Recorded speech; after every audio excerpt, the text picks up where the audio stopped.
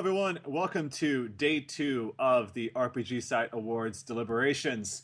We took a little bit of a break before after calling in some other nominations, but now we're moving on to the big leagues with some important categories that we need to run down. And so instead of running through all of that, let's just go one by one. First off, we're going to be talking Best Indie RPG of 2015. Alex, as always, please go through the nominations, as short a list as it is.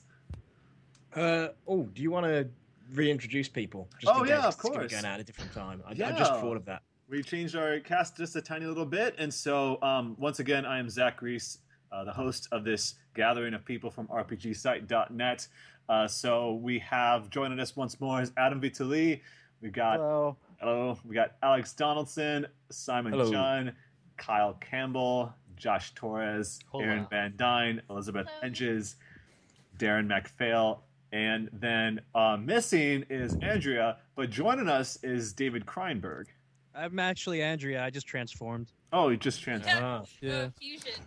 Yes. Yeah, I just defused. See, that's funny because you have you're from New Jersey, right? And now you have to channel your southern drawl for Andrea. Where's she from? She's from Mississippi. Okay, that's not. That's southern. perfect. Wow. Yeah. That was uncanny. Wow. Andrea, that you?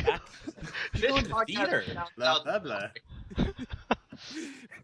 So we're going to go through these categories once again. Is there any other housekeeping that I can think of? I think that might be it. But yeah, well, let's once again we've got some big categories here. So like I mentioned, first up we have Best Indie RPG.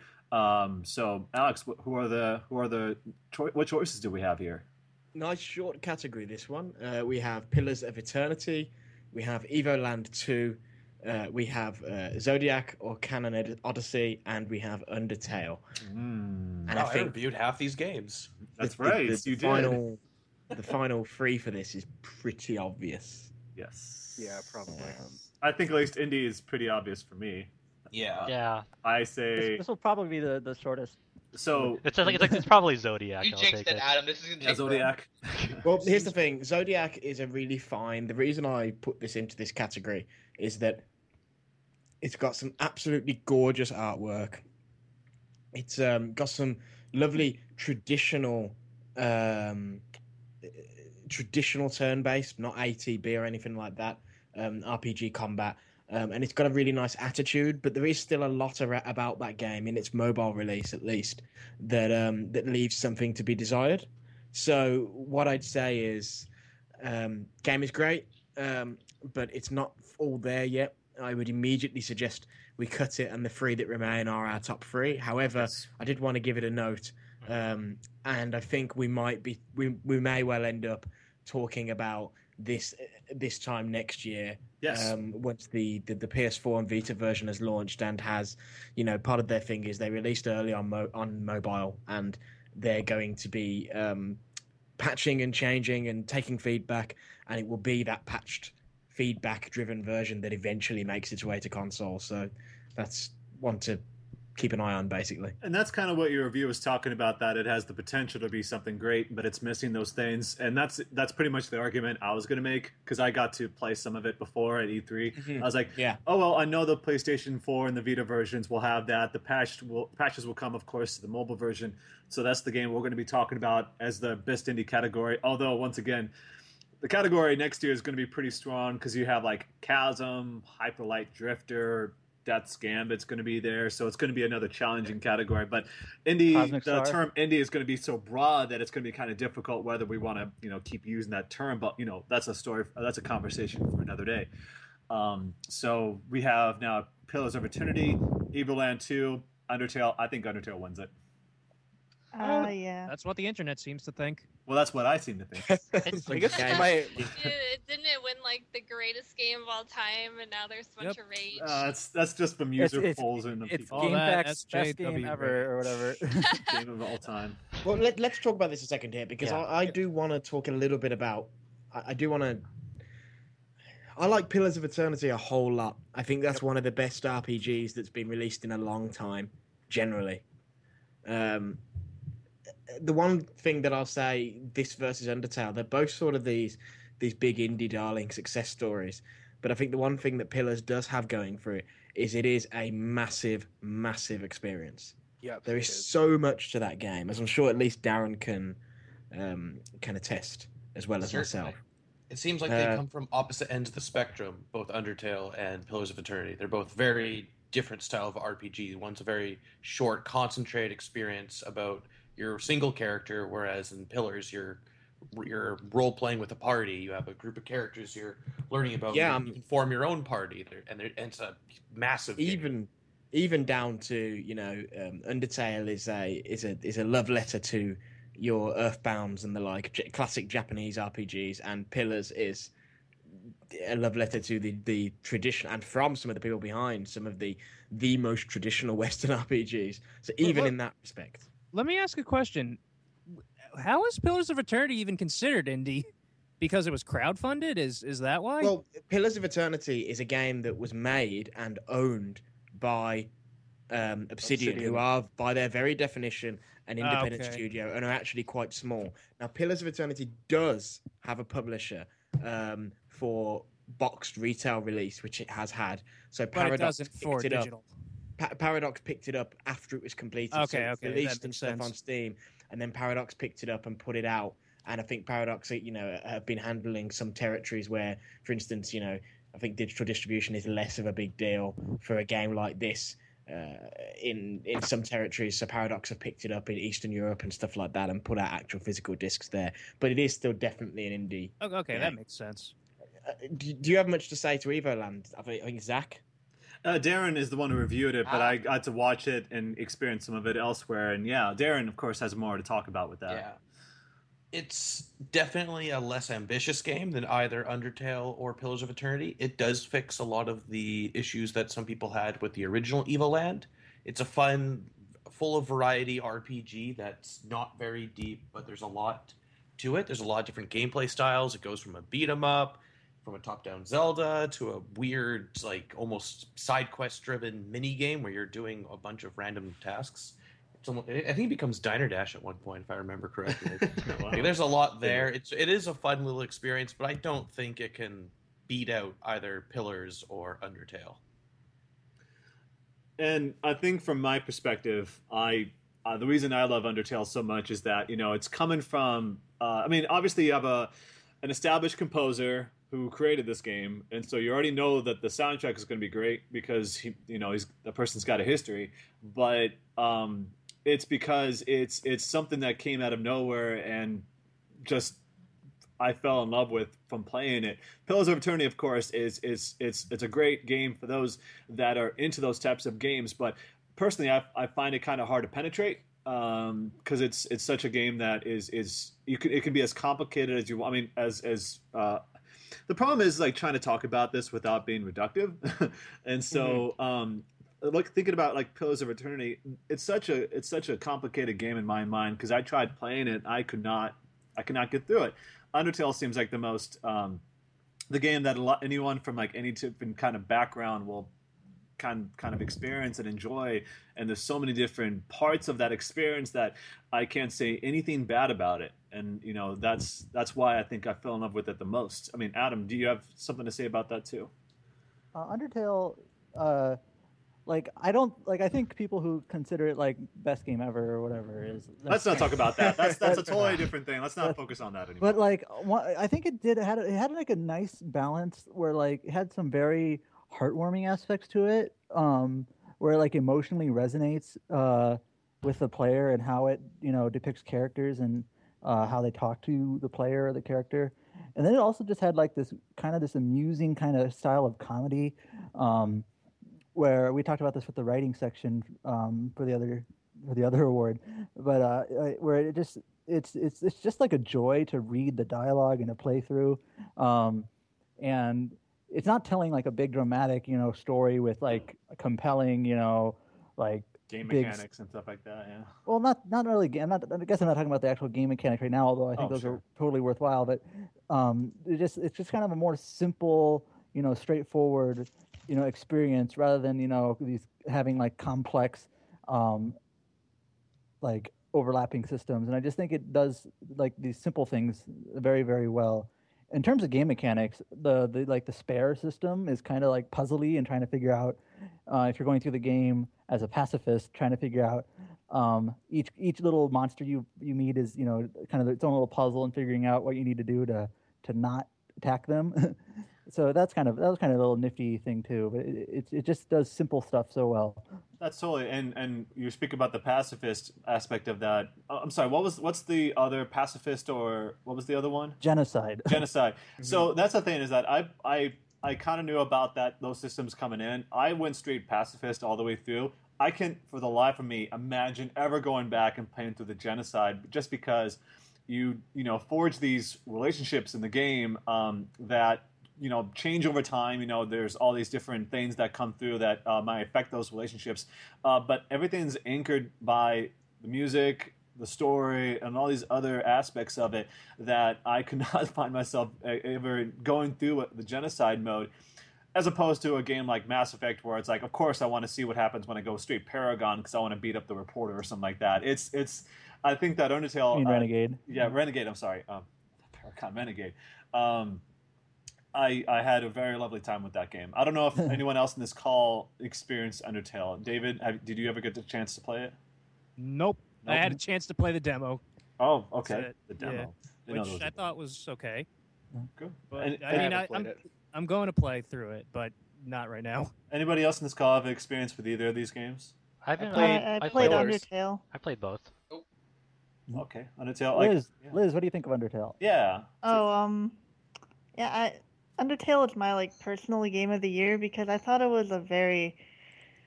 I don't know how to explain it without spoiling anything, but it was very emotional. It was very. I liked how short it was because I don't have a lot of time to play games nowadays, so I liked that it was more compact, and the music was great.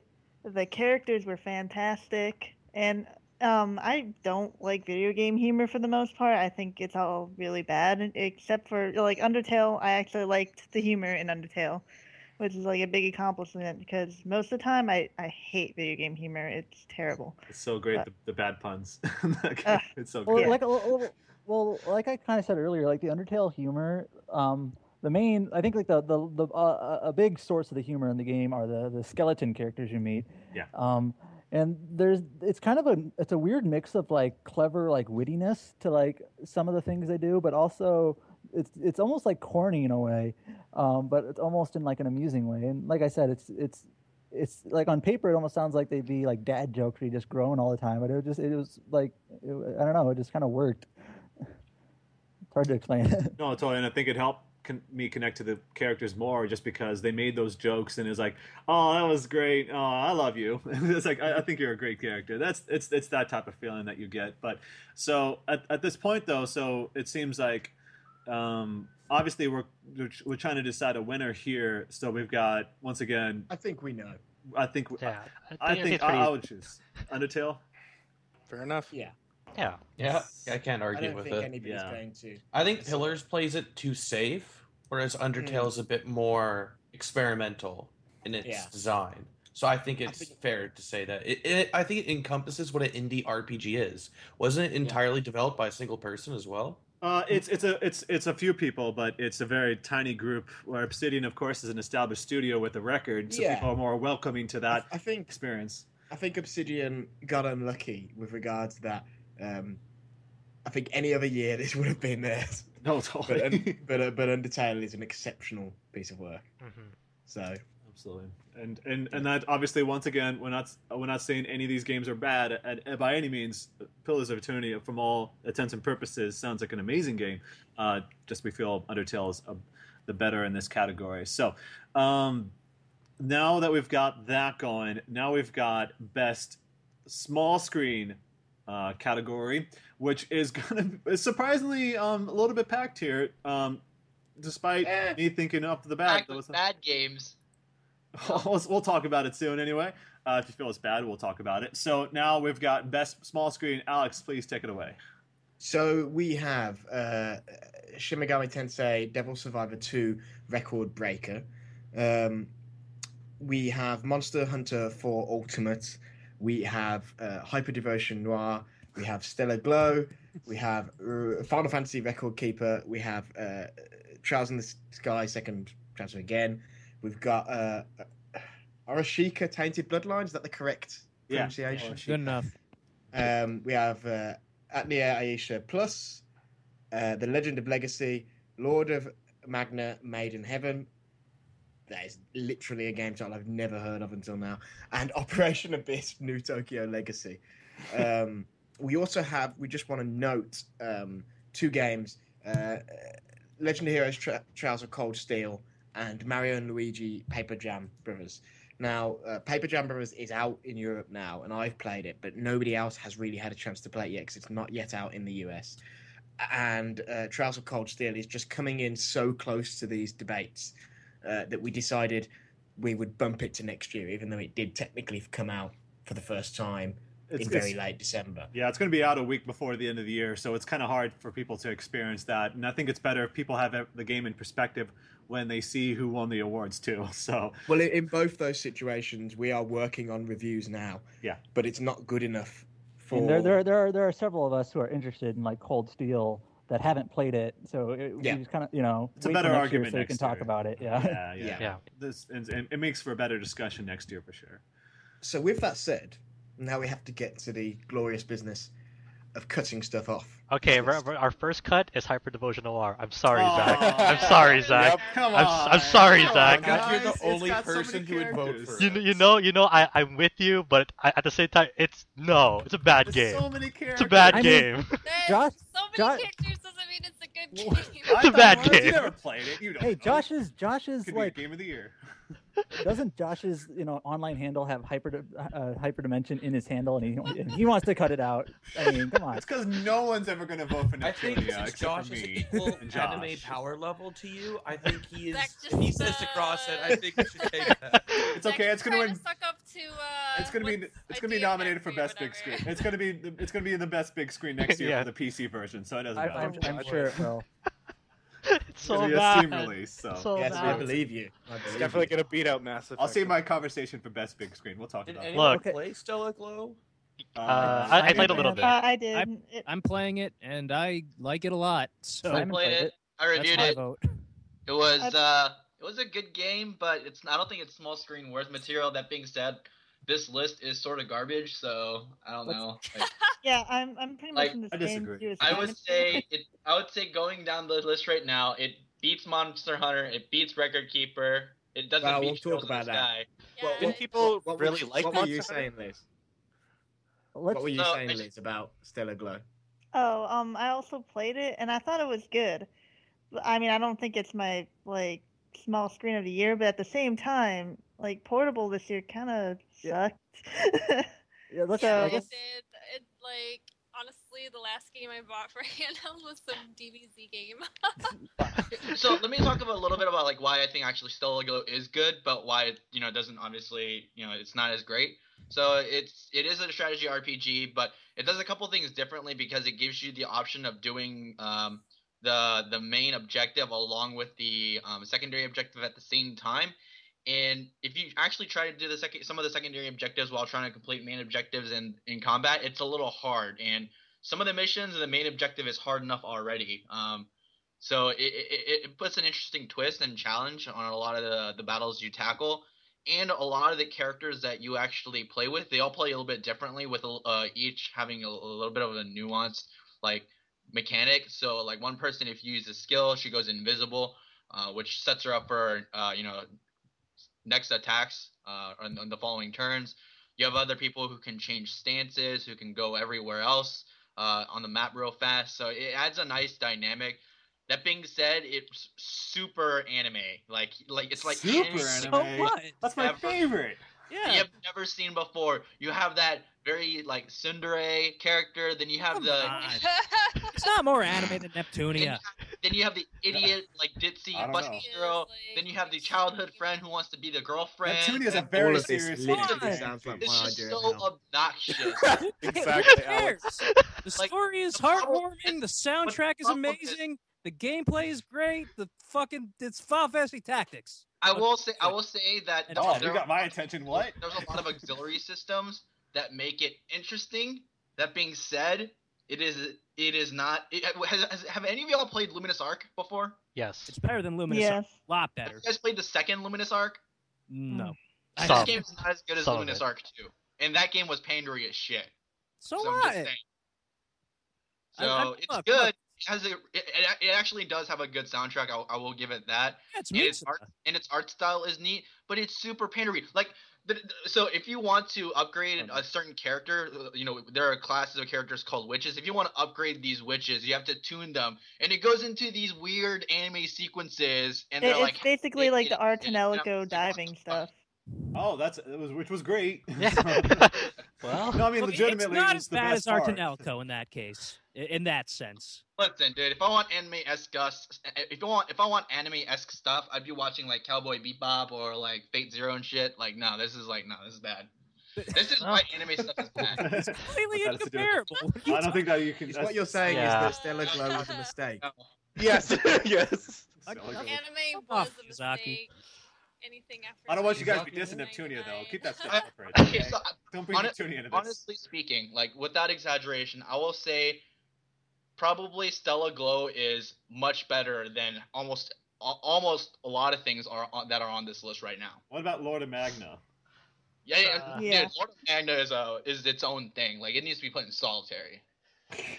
Lord of I- Magna isn't completely shit awful. up It there. has interesting ideas, but at the same time, it's a very like if some RPGs like tries to incorporate New Game Plus into like its design. Like there'll be a lot of like kind of like unobtainable things in that first playthrough, unless like if you really wanted that first playthrough, you have to grind so much. It's more of that like New Game Plus style. I mean, it has like what I do like about it is like its battle system has like this bowling mechanic. Like there'll be enemy formations, so you have to like line up abilities to like kind of like when the first guy topples over, like anyone like near him will topple over as well. So you kind of have to angle it, your attacks in a way that like would try to get these enemy formations as like best as possible, because like there'll be like a main general unit in these enemy formations in it. Like anything that like you kill can be like spawned again from the general. But just overall, I thought it was worth mentioning because there wasn't like a lot of like crazy RPGs for indie small screen this year, but I think it's worth mentioning in there. I really want to play it. It sounds awesome. Okay, I Just- Go ahead. We're talking What about a what bunch about of. Operation Abyss? Like, who nominated that one? I put that on there. I played it, yeah, but I felt like Demon Gaze was a better experience for the first-person dungeon crawler from Spike. So. Demon Gaze didn't release I- this year though. No, I know it was last year, but I'm just saying, Yeah, like, yeah. as an experience. Yeah. Like, I played Operation Abyss. I actually like it more than Demon Gaze. Demon Gaze did some weird things with like bosses, all regenerated health, and also having the tertiary demon. There are some that were like way more useful than others, so it kind of felt imbalanced. Where this is more straightforward in terms of dungeon crawler, like more basic class. I mean, it had its own like vocabulary that was way different, but like it was more basic in terms of structure and class and all that. I don't know if it's top 3 at all, but it's a dungeon crawler. I think it's solid, and I liked it more than Demon Gaze. I will say, sorry, go on. Ev. I will say, Orishika Tainted Bloodlines. I'm probably the only one who's played that. Right? probably. So I you better actually make like the that best argument for it.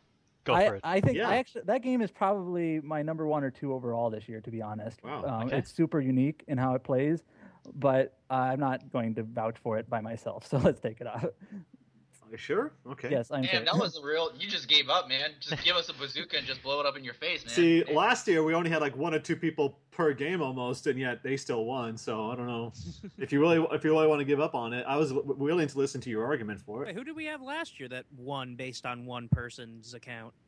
I mean, we just had like 2 was Divinity, I think, at that point. Yeah, but this is one. That's less than I two. said 1 or 2. Yeah. But I that's the say thing this- is that with this category, I'm willing to hear your argument, Adam, for Orishika. I want you. I'm willing to hear it because if it's better than the other games, I want to hear it. It could make Is it top really 3. better than Trails in the Sky second chapter though? Probably. Well, I don't know. It's more unique. It's not going to be. It's not in this category apparently. So. So okay, I'll talk about it a little bit, even though I don't really. I don't anyway. Go ahead. So Orishika is weird in that the most interesting things about it have nothing to do with its story or its combat, which is that's kind of an awkward thing to say because those are like the 2 main things with most of these types of games, right? It's how you like get characters and how you progress through dungeons. So in a lot of RPGs, you go through dungeon 1 and then you finish it, and then you go to dungeon 2, and then you finish it, and then you go to dungeon 3, and then you get new characters, you get new abilities or whatever. But Orishika is different in that it like opens up like 3 or 4 or 6 dungeons from the beginning, and you can go to any one of them. And as you explore these dungeons, they are slightly randomly generated in that the paths change each time you go in. But as you explore, you can gain like shortcuts and keys that might open up paths in other dungeons. So you kind of go through in like an in parallel approach rather than in series, going through these places. And then characters. Orishika's main thing is that you have like a bloodline, hence its name, where you pick characters and they have their own class, but they only live for so long, and you have to basically pass down their traits and their abilities as you play the game to get stronger characters and a better team with better abilities. And it's just how you construct your team and your approach and your battle strategy all plays into that. And I just found it to be like a super refreshing game and super unique in that like no other game plays like this, not one that I can think of. So I think that unique element of it is why I liked it so much, in that it's structured so differently from everything else. So it's really fresh in my mind in that way.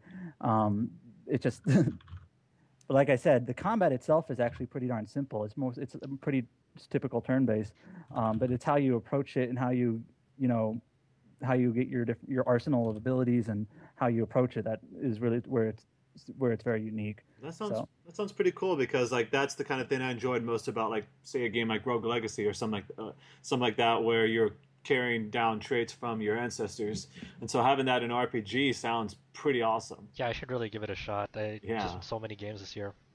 That's true. Yeah, I think don't cut that yet until we. Yeah. I suppose if you've done that, I guess I need to, especially because Andrea's not here now. I need to talk about this Record Keeper shit. Okay. So, sure.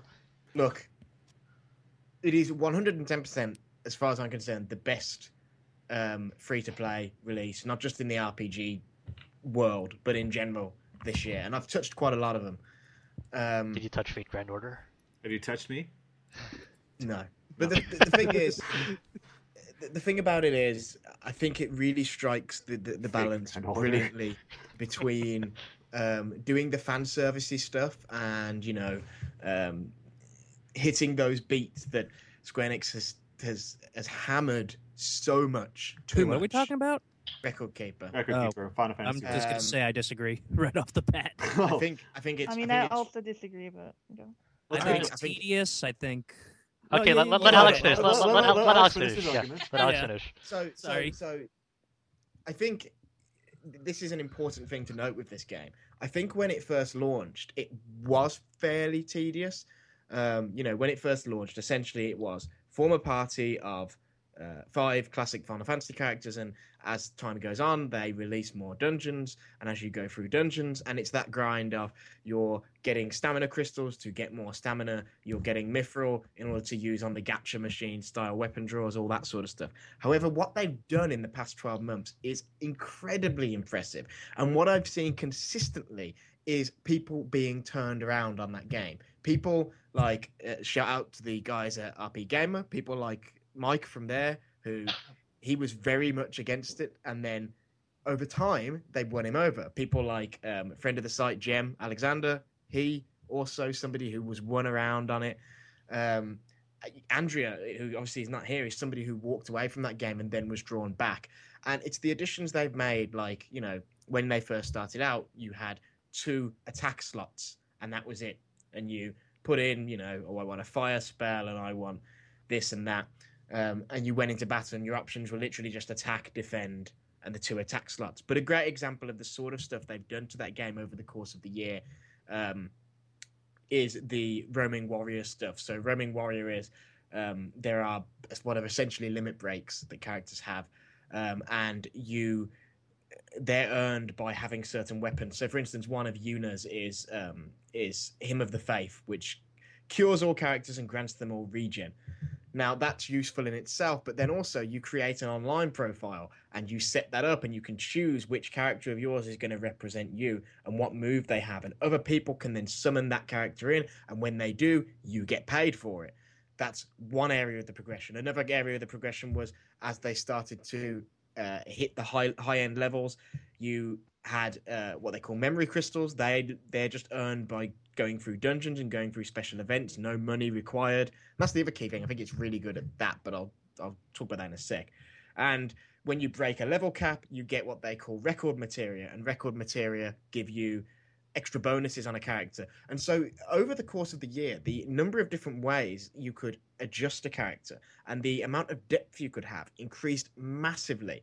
And I think if you go into it looking for typical Final Fantasy, then yes, you are going to be a bit disappointed because there is no real story-related stuff. There's crappy story sequences that crop up at the start of the game and just sort of give you a very loose justification for why you're reliving these classic Final Fantasy battles. It is really just about the combat, but the combat has got quite good, quite enthralling now where, you know, when I play, I'm adjusting things before I go into every single dungeon.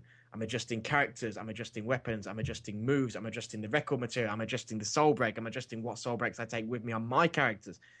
It's actually a really deep, deceptively deep RPG for what it is, which is a free-to-play mobile thing. And I think even with the story stuff and, you know, the typical Final Fantasy stuff, they're slowly starting to push into that as well. Like the most recent update, which completely turned the game's UI on its head and improved it tenfold. Oh, yeah. Added cutscenes. So it's like now the current event that's on right now is all about Sephiroth, and it's going through, you know, Hojo's experiments. So you fight the thing that comes out of the safe in the Shinra Mansion, for instance, because that's one of Hojo's failed experiments. And obviously, ultimately, you fight the thing that you fight in Shinra Tower, which summons three things of it, all that sort of stuff. But when you start that quest and when you finish that quest now, there's little CG cutscenes. They're only cut from 7. But it's a nice addition. And I genuinely think it's in this top 3. I have put so many hours into that. If I think about like the amount of time I've spent with games this year, Record Keeper is pretty high up there. In fact, it might be the 3rd after The Witcher and Fallout. Is that your mobile flavor of the year, Alex? Last year was Terra Battle. This year is. Let me. Oh, go Alex, ahead. our mobile guy. No, I want to address that because I think the one big difference is Terra Battle is a great game, but I think one of the things that failed to do then when we went into 2015, one of the things it failed to do was keep up the momentum. Terra Battle also launched much later in the year. It launched post E3 to be certain. I think maybe Gamescom sort of time, August or something like that, or at least that was when I got into it. And they were adding things, and they were adding new story chapters and new music and all that stuff they got off their weird download starter thing. But there wasn't enough regularity, whereas Record Keeper, you guys who were at E3 know, because I was coming back from the convention every evening and doing my Record Keeper grinding. Like, and Andrea was. I wasn't alone. She was, and we made fun of you guys. And you weren't partying at E3 this year? But that's because, well, you can do both. But that's because that's because it is a compelling experience. And one of the things that DNA have been really good about in the way they've built this game is that there is constantly something new on the horizon. There's constantly several unique events running, and every event is bringing new stuff, whether that be new equipment, whether that be new bosses. I think the way they've redrawn some of the classic Final Fantasy bosses in the Amano style 4 through 6 enemy sprites is gorgeous. Like when you see stuff like Rufus is just really good animation on that. Really, really weird one actually that just came out of this Sephiroth event. Like Palmer was one of the bosses when you fight him next to the tiny Bronco in Rocket Town. Really? And just like how in the original game he dances back and forth. There's this really lovingly made sprite where he's dancing back and forth, prancing from one foot to the other foot. And I think all that stuff is so well produced. I've had so much enjoyment out of it. I don't know. My biggest problem is I can't really focus on phone games. So, but if it was on like PC or something, I'd probably try it. BlueStacks. Well, the weird thing BlueStacks. is a lot of people do that. A lot of people just install like if you go on like the Record Keeper Reddit or whatever, a lot of the people who are playing it there are literally running it on Android emulators on their PCs. Yeah, BlueStacks. I do that sometimes when I don't have time to have my phone around. Well, I wanted to also support the argument for Final Fantasy Record Keeper because I think that, like you said, it's really grown into its own all this year. And you mentioned the last update. That made a big change because the UI in that game used to be super clunky, especially on an older phone where you were like had to scroll to get to 13 if you're trying to get to that realm. It took a long time if you had a slow phone. I think a big part of that also is the UI got cluttered as they added more features but didn't have places to put them. Exactly. And so now they've rebuilt it with all these new features in mind. It's like, oh, okay, this now actually works and makes sense. And I'm not saying I think it's the winner. It probably is my winner, but I do think it's in the top 3 because I think the other thing is we have to be aware of and encourage from developers good, respectful mobile releases. And this is a good, respectful mobile release, I think, that gives you can definitely not struggle to do everything on the classic path and most of the stuff on the elite path, if not all, without ever having to spend a penny. It gives you a nice, strong, steady supply of stuff that you can do the gacha draws and all that sort of stuff. And gacha isn't great, but it actually, in that respect, feels a bit more friendly than Terra Battle. Like in Record Keeper, if I had one criticism, and I said this last year with Terra Battle, if I had one criticism, it's that the game seemed to constantly, what the game wanted you to do was run out of stamina and wanted to spend your energy or real money in order to restore your stamina to keep playing. But Record Keeper gives you so fucking much. Well, and the difference also is that in Terra Battle, the gacha slot, that's for characters. In Record Keeper, it's for weapons. And I think it's important because I can't be building up every single character in Terra Battle because it can get kind of annoying after a while. But if I'm just getting new weapons, it's easier to just throw them in with a character and craft those and build those up. I think I like that approach more than getting new characters sometimes. Can I say something about this? Okay. Yeah, of course. So no, let me talk about a game called Battle Girl High School. Now, I wanted to bring this Zach, up because that also came in this year. You have a high school, and you're supposed to recruit new girls to join your high school. It's got a lot of writing. You got to build relationships with these girls, and it's a free-to-play game. And it was I never got into any of the free-to-play Zach stuff. is so stoked right now. He's like, what? yes. I wanted to bring this up because I was about to say stuff. You can actually, and you go out in battle. It's got a great combat system. So I got a classroom full of girls. They're all drawn well. They all Zach, you gotta leave. They give me presents. I give them presents. Zach, done. Hey, what is this called? Because this sounds interesting. No, it sounds like some weird pervy. It's only in Japan, but I wanted to bring this up so you guys. Someone tell me when we're talking about games again. It's a very legitimate game. So let me tell you about this awful game called Fate Grand Order. Dave, Let's go, Dave. Okay, so backing up, Alex, you said if you're going into it like a normal Final Fantasy, I actually went into it with the mindset of it being like theater rhythm. So, I mean, just in a sense, it's like theater rhythm, but for the battles. It's I knew it was boss was weak to fire. Yeah, I knew it was. Well, I don't want to say a neutered experience because that's what it is. It's just about the combat, and I went into that with that mindset, and there still wasn't really enough variety for what I wanted. It just ended up being tedious. I just didn't think the. Let me think of how to word this. Well, I can't think of how to word this, but didn't have any substance. Well, yeah, that's one of it. It's just I didn't think that the bosses were designed well. I thought there was a lot of. I think it was just very repetitive, very redundant and stuff. I think it depends on how you're approaching it though. I think if you do approach it like a more traditional game, you're going to feel that way. However, if you approach it as this is something I play when I'm lying in bed before I go to bed, or when I'm on the train, I want to I mean, let me also say I haven't. I'm played downstairs in the kitchen and I happen to be 6 cooking, but while the pot's going to boil, I just want to do something. It's a great game for that. I know, and in it's a that pick up respect, and play game, and I did that a lot at work for a while. So it was fun for like a few weeks, but then I just got bored of it and just started seeing that the boss battles weren't really that fun. I don't know. I think, I take that because I think early on, like I say, it was much less interesting. But as they've added stuff over time, I really do strongly believe that the level of how granular you can now get with the systems in this game. I mean, the last time I played it was 6 months ago. Has it gotten a lot better since then? Well, like I say, as far as I know, when you played it, for instance, there was no breaking level cap. Therefore, there was no record materia. I'll give it a look again then, I guess. There were no super soul breaks. You couldn't break down old abilities to their component parts to then reuse them to make new things. God, what else was added? There's no UI. The UI, of course, is the big change. Well, yeah, just recently. So, but that's good. And also, they're getting into some interesting territory with characters now. It's sort of like they're adding some characters that have never technically been playable in the same way. Like one of the characters they've added in this recent event was Reno, the Turk, and he's got an interesting, unique set of abilities that he's different to all the rest of the 7 cast who are in this game already.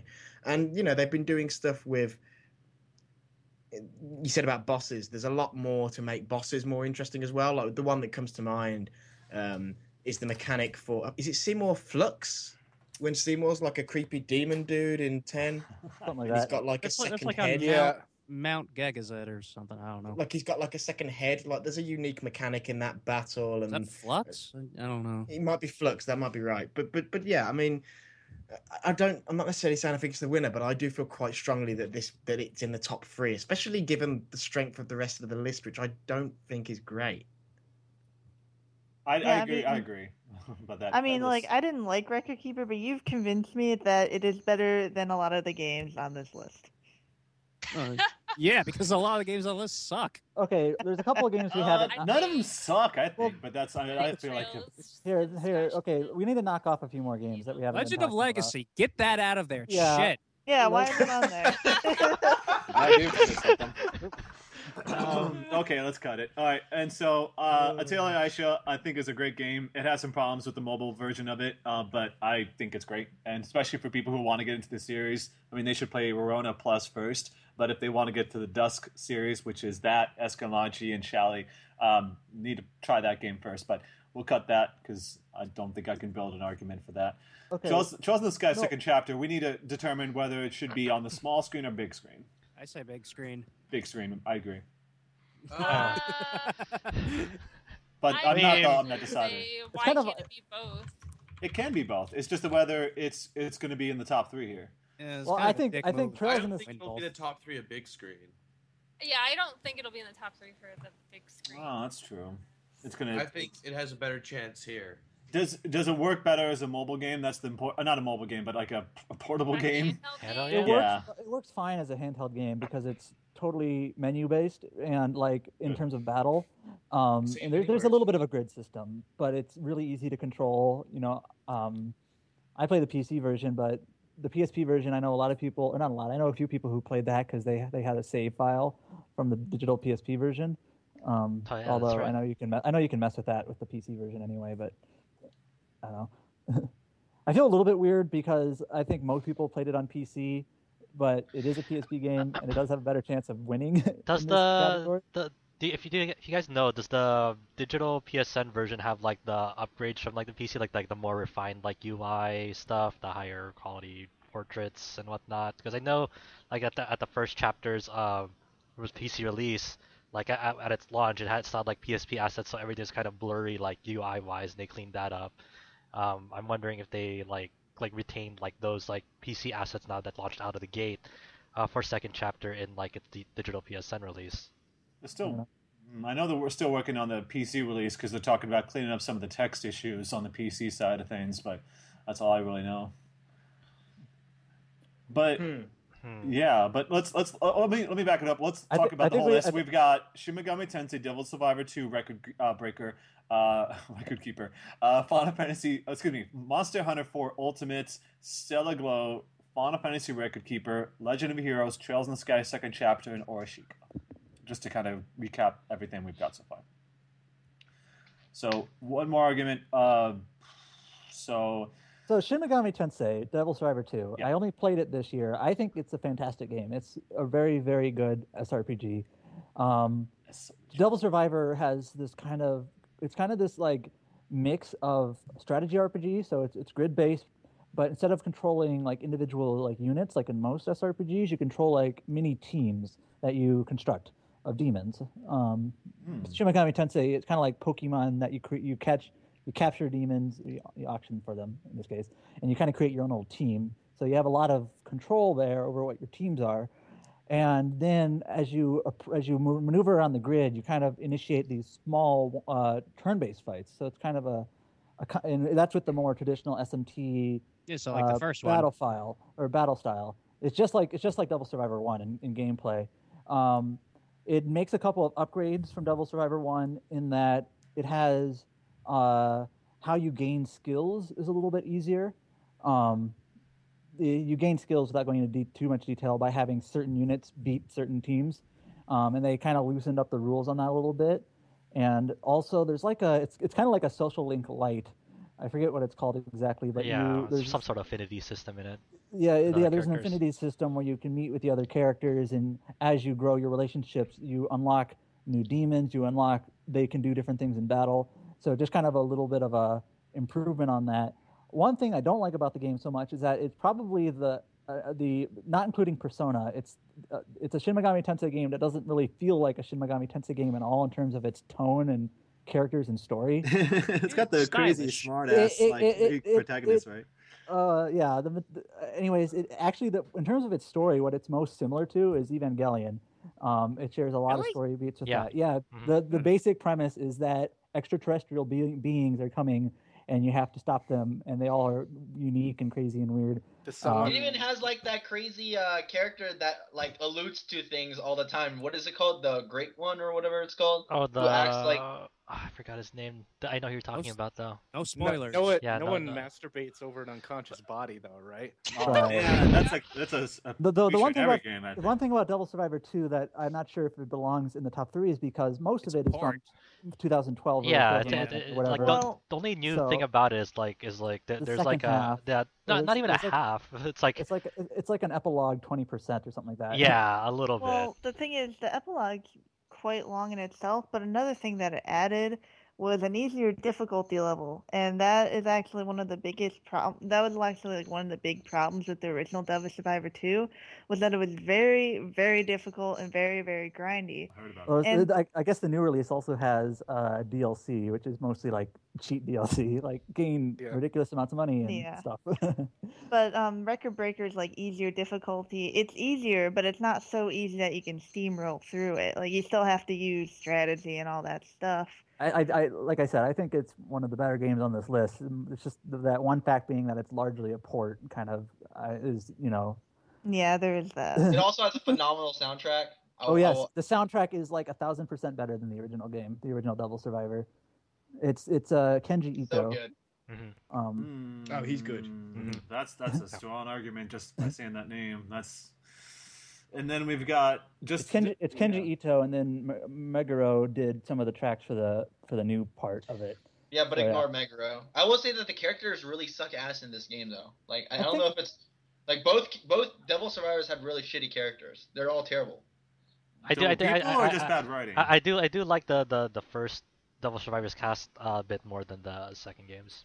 The first Devil Survivor cast kind of felt more in line with SMT in terms of like having ciphers with different like a lot of SMT games.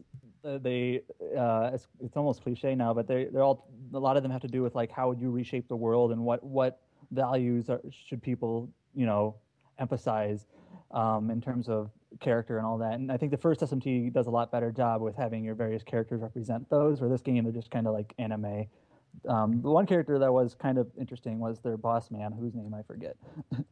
He's kind of a I forgot his name. He's kind of like a competent, Very memorable. smart, like leader type, but he's also kind of a dick, but kind of in like an amusing way. Yeah. Definitely one of the more standout characters in that cast for sure. And you see another element of him in the epilogue 20% part. Yeah. So but I think yeah. so. Yeah. So okay. Now we've got Monster Hunter 4 Ultimate. No one's talked about yet, but I've heard that's the best Monster Hunter game yet from a lot of people that I know are huge fans of that series. I played it, and it was like you have to play for at least 20 hours for it to get good, and I'm like, I'm out. That's it. Oh, I haven't played. That's most RPGs though. I haven't played Monster Hunter 4, but that's exactly how I felt with one of the earlier ones I played. Like I played for like 8 hours and just wasn't really feeling it. And it's like you actually have to get to this, level or point. And I was like, I don't want to. Did anyone here play besides Kyle 4 Ultimate? I've played for like 10 hours, and then I stopped. Oh, I've played a lot of 4 Ultimate, like probably about 30 hours or more. But and it is good, but I also feel like it's just that kind of game where if it grabs you, it really grabs you. The key thing I think about there being like you talk about me and Record Keeper at each free, Kyle was just the other Kyle, save continue Kyle, crazy Kyle. Just had his 3DS on him at all fucking times. That's at E3. Walked around with it. Anytime he had any downtime, he would open it up and play Monster. We were like, he was talking to a girl and then turned over and started playing. I'm like, Kyle, you're right next to him. Jeez, what are you doing? Yeah, and it is a great game. I mean, for me, the only one on this list I feel mega strongly about obviously is Record Keeper, but I think depending on what arguments are made for the others, I could see Monster Hunter 4 in the top 3, but I feel like you guys have made very impassioned arguments for some of the other options. I wish I played. I think Record Breaker and what's it called, Trails in the Sky probably stand out as. Yeah, so first of all, let's get rid of Orishika. As much as I like that game, it's hard to come to a consensus. I was about to argue that for being top 3, but no, okay. I mean, I think we can lose Monster Hunter. Yeah, Monster Hunter is like it's kind of like an unknown quantity. Like it does, it's like the fourth one like does introduce new elements to it, but for the most part. Well, let's say it this way. I think it's like Monster Hunter. Let's kick Simon. What the hell? Well, you didn't do that. With what's the word? Never mind. Well, I was going to say is that out. What you want to keep Stellar Glow in there? Yes. Well, I figured Stellar Glow wasn't really as good as these other 3 games that are left. Okay, fine. Cross it out. I don't care. Well, what I was going to say is that back down. What I was going to say is that from everything I've heard, Monster Hunter Cross is Monster Hunter 4 Ultimate even better, and so I feel like that's probably going to be the one that's going to be the game I'll probably get into. If not, if they decide to put out a console release again sometime soon, that's kind of what I'll be getting into. But that's probably going to be the game people are going to be even more excited about. So I feel like 4 Ultimate, it's kind of a shame just because I heard so many great things about it from people who loved it. But we, of course, feel more strongly about these other ones. So hope people don't feel offended. That's how it goes. It's opinion based. Our list. Exactly. So our top 3 are Yeah. Shin Megami Tensei, Devil Survivor 2, Record Breaker, Final Fantasy Record Keeper, and Trails in the Sky, Second Chapter. So I sort of don't want to deal with the repercussions of being crucified if we don't give it to Legend of Heroes. I think Trails in the Sky is, out of the 2 games I've played, which is Devil Survivor and Trails in the Sky, I think Trails in the Sky wins easily. I think it does. I kind of feel awkward calling it the best small screen when I think most of us who played it on PC. But I guess big screen is kind of a weird choice too, because it's not really known for like its it's for like its visual presentation in terms of like graphic quality. Well, we'll get to that conversation after this, but yeah. So I'm happy. I'm happy Record Keeper's on there. That's what I kind of wanted to. But yeah, Trails in the Sky I think is a very, very one of the best games of the year. So I would not. I'm happy with winning a category. I mean, I really wanted it to win something. It's the highest score I've ever given to any game I've reviewed so far for the site. So it's like I'm happy. It's all about the competition. Did anyone call you out for that? Because whenever I give it a 10, I always got called out for something. You gave it a 9. I gave it a 9, so I didn't get called out. It's all about the competition it faces, right? Because like at the big screen, the big screen category is highly competitive here, and I feel like Trails in the Sky deserves that that spotlight of like, hey, well also the small go for it. Well, also it's about how well we're going to have this debate in a second with Undertale, I'm sure, but it's about how well they embody what that platform is, what that format is about. Yeah. And Definitely. that's one of the reasons I pushed for Record Keeper here to get into the top 3, because I feel like it embodies mobile and bite-sized gaming really, really well, which is really hard to do with RPGs. But Agreed. when we get to big screen, you then have the question of Undertale's a fantastic game, but does it really embody what big screen is really about, or has it already had its win in the indie category? Let's move right into it then. So we've got our best small screen. Once again, that's Legend of Heroes: Trials in the Sky Second Chapter is the winner. And now we're and with Record Keeper and Record Breaker, Devil Survivor 2 Record Breaker, let's keep those straight, as the runner-ups. So now we have best big screen RPG. Obviously the games that we feel best, as you said, best utilize the real estate that they're given and the power behind them. So Alex, feel free to go down the list of our nominations. So this is an interesting category because I think there's a good number of games here that will get cut quite quickly, but then it's going to get really tight. Oh, I don't know. So we have Bloodborne, we have The Witcher 3 Wild Hunt, we have Trials in the Sky, yet again, second chapter. We have Undertale, we have Fallout 4, we have Final Fantasy XIV Heavensward, we have Xenoblade Chronicles X, we have Disgaea 5, we have Tales of Zestria. Cut that one right now. Cut out the last Omega Quintet and Final Fantasy Type 0. Now let me tell you guys about Omega Quintet. No, we are cutting. Now it's those about a last group three. of idols that come out and supposed to create concerts. No. You put them on stage, and then you help them. You get to choreograph their moves, and then you go out in the field. I can see. Okay. Omega Quintet No, wait, supports the hold on. PlayStation camera and the PlayStation Move. Okay. Who cut? Okay. I don't want to know what you use those for. Okay, hang on. Right. Who's like going crazy on the Google Doc? Okay. Yeah, can we not mess with the Google Doc like that, please? Simon, stop Tails. being a dick. Yeah, let's Okay. I think I speak for everyone when I say that Tales of Zestiria and Final Fantasy Type 0 HD do not belong on this list. I Like- agree. I don't like Yeah. Type 0, and I wasn't even bothered by like the controls or the camera on Type 0. I just I wasn't Wow, bothered how? by them either, but I don't think it belongs on the list. Any game that Literally- almost makes me vomit does not go on this list. Literally- Yeah, pretty much. HD is not on this list. I'm glad Omega Literally- Quintet is kept, though. I'm glad you guys agreed with No. that. No. We're getting rid of Top Omega two, right? Quintet. Hey, I'm wait. sorry. What are you doing? No. I thought Yeah, we we're agreed. going. Have you noticed the Well- trend? You're the only one who likes those. Wait, games. hold on. Omega Quintet was crossed out after Zestiria and Final Fantasy Type 0. This is true. That means it's better. So I'm glad. Sure. No, Let's say that just for your sake. Great. I'm glad we. I bought Type 0 just because Andrea said the game was so good when she played it on PSP years ago, but like the motion blur Okay, killed that Let game me for tell me. you about that game. The PSP version is better because it was designed for it, and Yeah. I it do didn't agree. really that- translate well to a console, and you can definitely feel that when you play it. Well, they The got mo- rid of the motion- motion blur on the PC motion- and the console. They patched did that. they? Yeah. Okay, it made me sick when I played They it. patched it, but it's not that much better. Yeah, they That's- patched it on the console version as well, but it's still I not heard as it's good as bad. the Well, original. what I'm And there baffled was other is- things as well, like the I art think, style was like- changed from Hold the on. original, Well, and I hold didn't on, hold really on. like that either. Well, one thing, one thing about Type 0 that I didn't really like was how you got some certain weapons and items in like a level was by like doing a certain thing. Sometimes it was like kill this enemy without getting hit, or kill these 3 enemies without getting hit. Oh, or the whatever. challenges. Yeah, or and that's how whatever? that was like how you could unlock like different like magic and weapons. And I felt like that would work fine as like a portable game when like sometimes you just need to kill time, so replaying levels a few times over and over wouldn't be that big of a deal if you're just trying to like kill time on a commute or whatever. But like having to do it as a console game, like having to redo levels to try to like get these Yeah. bonuses, and some of those levels were not short, and you had to redo the whole thing. I don't know, it just didn't feel like I didn't like that type of design. How those Okay. challenges What- were. What baffles me is like out of all the games they wanted to make to HDify it, like they chose this one. Well, it's because the West didn't get it, so it Yeah. makes sense. And I No, still, I still get is it.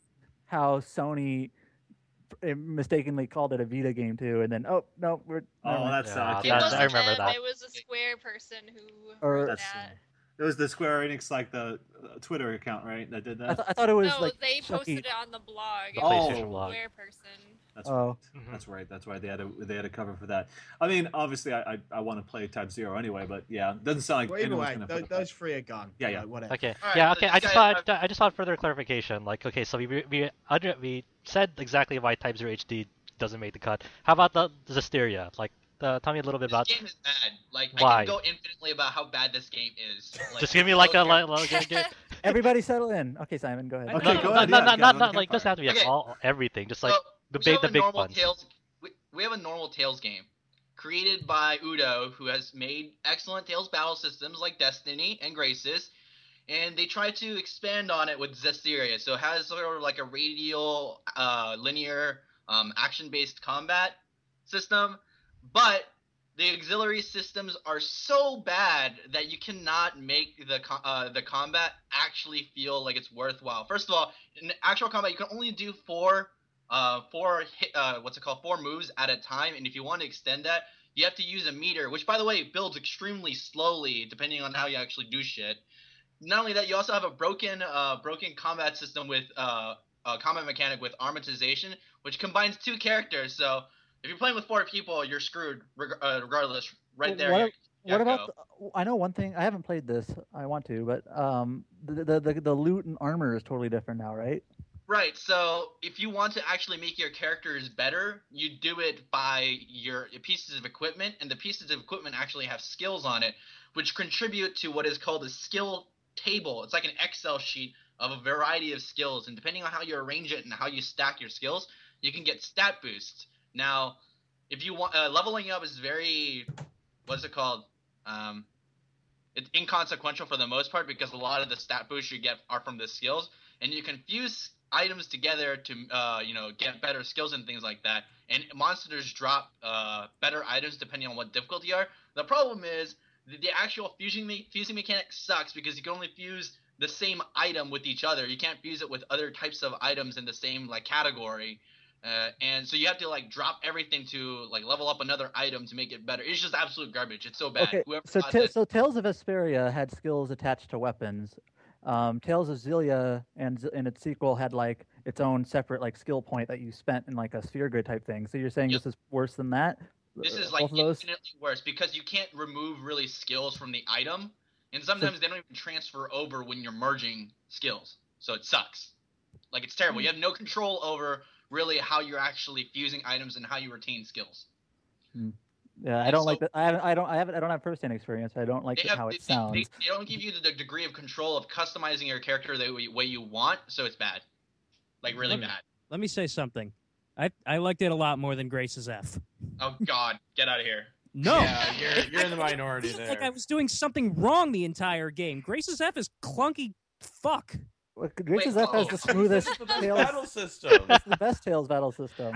I disagree. I beat the game and at no point felt like I was doing it right. It was with Zestiria, it was more simplified than Grace's, and I like that because it let me figure out what the hell I was supposed to be doing. And armatization is cool. It is cool. Too bad it's broken as piece of shit. And also the characters are slightly better, and the main protagonist is gay, so that means it's progressive. I will say that the characters are okay for the most part. I still think Exilia's cast is much better than Zestiria, but I would say that it's not as offensive as I think Exilia has well, we're pretty sure it's not going to be in our top 3, so I think that's probably... you got to guess it. All of that when there's bigger conversations. Okay. So Yes. what do we think about this one game called Bloodborne? This is without a doubt my favorite game of the year, and it was engaging on every level. It was so inventive with its weapons. Like a lot of people complain that it didn't have nearly as many weapons as Dark Souls, which obviously because Dark Souls has 30 different kinds of swords, but every weapon in this was like there's one weapon in the expansion called Simon's Bowblade, and I'm like, what the hell is this thing? And it's like a quick, fast little sword, and then it transforms into a bow and arrow. Yeah. And there's just so many things like that are so fun. The boss fights are FromSoft has made. This is probably the best overall collection of boss fights. There's nothing terrible like Bed of Chaos in Dark Souls 1 or something like that. Ceaseless Discharge. Or Ceaseless Discharge. Boy, what a name. But yeah, I know, right? It sounds like a gore grind band. Yeah, that I adored this game and like every. How would you compare Bloodborne's general combat to like Dark Souls? It's much more aggressive. It's way more aggressive. Everything feels like you have to pay attention at all times in this game because every enemy can kill you really easily. Like I've said to people, if you play this game and the first hour is too overwhelming, because like the first hour of that game is the hardest part. Even though I've played Dark Souls 1, Demon Souls, all of those a bunch, I was like, oh my god, this is so brutal. Because you have to get good at parrying, you have to get good at dodging, you can't tank damage at all. Everything will wreck you. It's like the combat is so good that even though I love The Witcher 3, like going back and forth between the two, I'm like, oh my god, The Witcher's combat is atrocious. It's different type of gameplay, right? Oh, it is. I'm just saying, like the combat is just so at its peak here. Like the gameplay is just. I will say there are zero flaws in Bloodborne's combat and auxiliary system, none whatsoever. I think Bloodborne is going to be one of the last ones. Yeah. Not necessarily. Well, who knows? But I think on this list, I think Disgaea can probably go. Zach will fight you. Hold on. I just want to expand on Bloodborne a little bit more. Like, recall that like in Bloodborne as well, that like this like one of the first like entry in the Souls games. Like you actually like gain health back. Like if you take damage, you have like you have to hit them more to like regain health, some of that health back to like reduce the amount of damage you just took. That's a brilliant mechanic. That is so smart. What happens is, like, say an enemy hits me to like half health, and like your health bar, it's like a dark red is your full health or like your actual health, and then it goes to like an orange color, and you have a limited window to hit that enemy back to like slowly gain the mechanic, and it makes you it makes the combat really frantic, but like because like, oh, I'm just gonna steamroll this enemy and get my health back, but then it might punish you because you overextended yourself, and oops, now I'm dead trying to get my health back. It's the only thing in the game I'd say mechanically is worse than Dark Souls. Maybe not the only thing, but the Estus system was way better than the Blood Vials, because the Blood Vials were like you farm them, because like, so if you get to a really difficult boss, and my review for the site, I was playing on New Game Plus 4, and the last boss, literally over a week trying every night, that boss probably killed me 150 times. It was on New Game Plus 4. So I remember when Simon was first playing it for the first review, early on, he was like fighting like a boss out of order or something. Don't you remember that? Yeah, I fought a boss out of order, so this is not really a spoiler. So I fought Father Gascoigne instead of the Cleric Beast, which I did not know Cleric Beast was the first boss. And I kept a tally on every single time I died on the IRC chat, and I was so fucking mad that I had like 30 minutes to just cool off, because I literally thought I was going to break the PS4 controller. I was like, this is so dumb. Beyond reason. Why is this boss so hard? And the only boss I don't really care for in the game is one called the Vacuous Spider. Everything else. What's that? I posted about that in the IRC too, and my first reaction, I'm pretty sure Adam remembered this, and Adam and both Aaron were there too, I think, in the IRC chat, was I just shouted spiders, like really fucking loud. There's some really gross spiders. No, fuck spiders. That when it comes to revulsion, I can't think of any game that's ever made me feel sick. But like, I remember there was a part in this game where I'm like I actually felt really sick. It was a scorpion with a bunch of little baby scorpions crawling on it. When you hit it, all the little baby scorpions fly off. I remember that. It's so gross. But yeah, this is my choice. The music's outstanding. The environments, you can tell Sony's extra budget really helped this game, because like, they have a full choir and orchestra for the music. Like the environments are so littered with detail compared to their previous games. And anyways. No, I'm not probably as familiar with Dark Souls as some of you, but I know Bloodborne, it's like overall like world structure, like finding like how different parts of the world connected with each other, and how you could make shortcuts and traverse like this kind of, outside of the actual combat of the game, figuring out, these shortcuts is kind of this neat little part of the element of the game, and how you can, Yeah, that's the best in this game. Dark Souls 1 kind of suffers from you can tell that the last bit of the game was rushed to meet the publisher deadline, and they even said that. But this game, all the level design overall, it's the best. Dark Souls 1 is still my favorite of all of these games, but this game does a lot of the problems they had in the past, like sometimes the latter half of Dark Souls 1, the level design is kind of not so good. You mean Tomb of the Ancient Kings was not your taste, bro? No, Lost Izalith, no. But yeah, I don't know. I'm not sure what else I can say about it. It's just so top to bottom. I loved it. The expansion was really good too. Yeah, I really wanted to give special mention to the Old Hunters. It reinvigorated the game for me. Really, it made me want. Yeah. I've played through it like 3 times since the Old Hunters came out, just to experiment with the different weapons and playing through the game with these new weapons. Mm-hmm, yeah, they came up with some really wild stuff, like the pizza cutter. I can't remember what it's actually called. It's just the pizza cutter. It's a big stick with a circular chainsaw on it. It's like a table saw, like a saw blade. Yeah. Okay, I have a question. Right, Sure. so it's obvious Kyle's choice here it would be Bloodborne. I'm curious, going around the rest of the group, looking at what we have now, what would everybody else's picks be? Mine's Bloodborne for number 1. Bloodborne, Witcher 3, easily. Like, those are probably going to be my top 2. Yeah, but you've got to pick one. Oh, fuck. Ooh, Witcher yeah. You only get Witcher one. 3. Everybody gets I one. think yeah, it's right now like I'm struggling between Bloodborne and Xenoblade Chronicles X for me. How about we just say 2 for now, and so that'll help. It's sort of like we did with okay. So you're saying Simon? Bloodborne, Witcher 3, easily. Josh? Bloodborne, Xenoblade Chronicles X. Adam? I haven't played a lot of these, but probably Bloodborne and Trails in the Sky. I know that we already gave that an award, but I haven't played a lot of these big screen games. No, that's fair. Kyle? Bloodborne and Heaven's Ward. Darren? Bloodborne and Witcher 3. Zach? Zach. Is Zach muted? He came back and then I don't know if he's muted or not. I'll say it for him. Omega Quintet. No, it's that since Undertale is already in the nominations for best overall, I'm going to say Disgaea 5 and Witcher 3. Wait, Aaron? is Undertale guaranteed to be? Bloodborne Yes, and Final Fantasy yes. 14. Okay. Very Dave? good. I know Liz likes this guy, yeah? I'm actually Dave? surprised that there is not a lot of representation from Witcher 3, considering I don't know if people just haven't played it or. I said Witcher 3. But Hang I on. We like haven't got Bloodborne to the end of the list yet. Yeah, we we're haven't still had talking about it. Dave or Liz yet. Wait, what? So, So if you sorry, were, out of too. what remained, if you were picking 2, what would you pick? I was zoning out.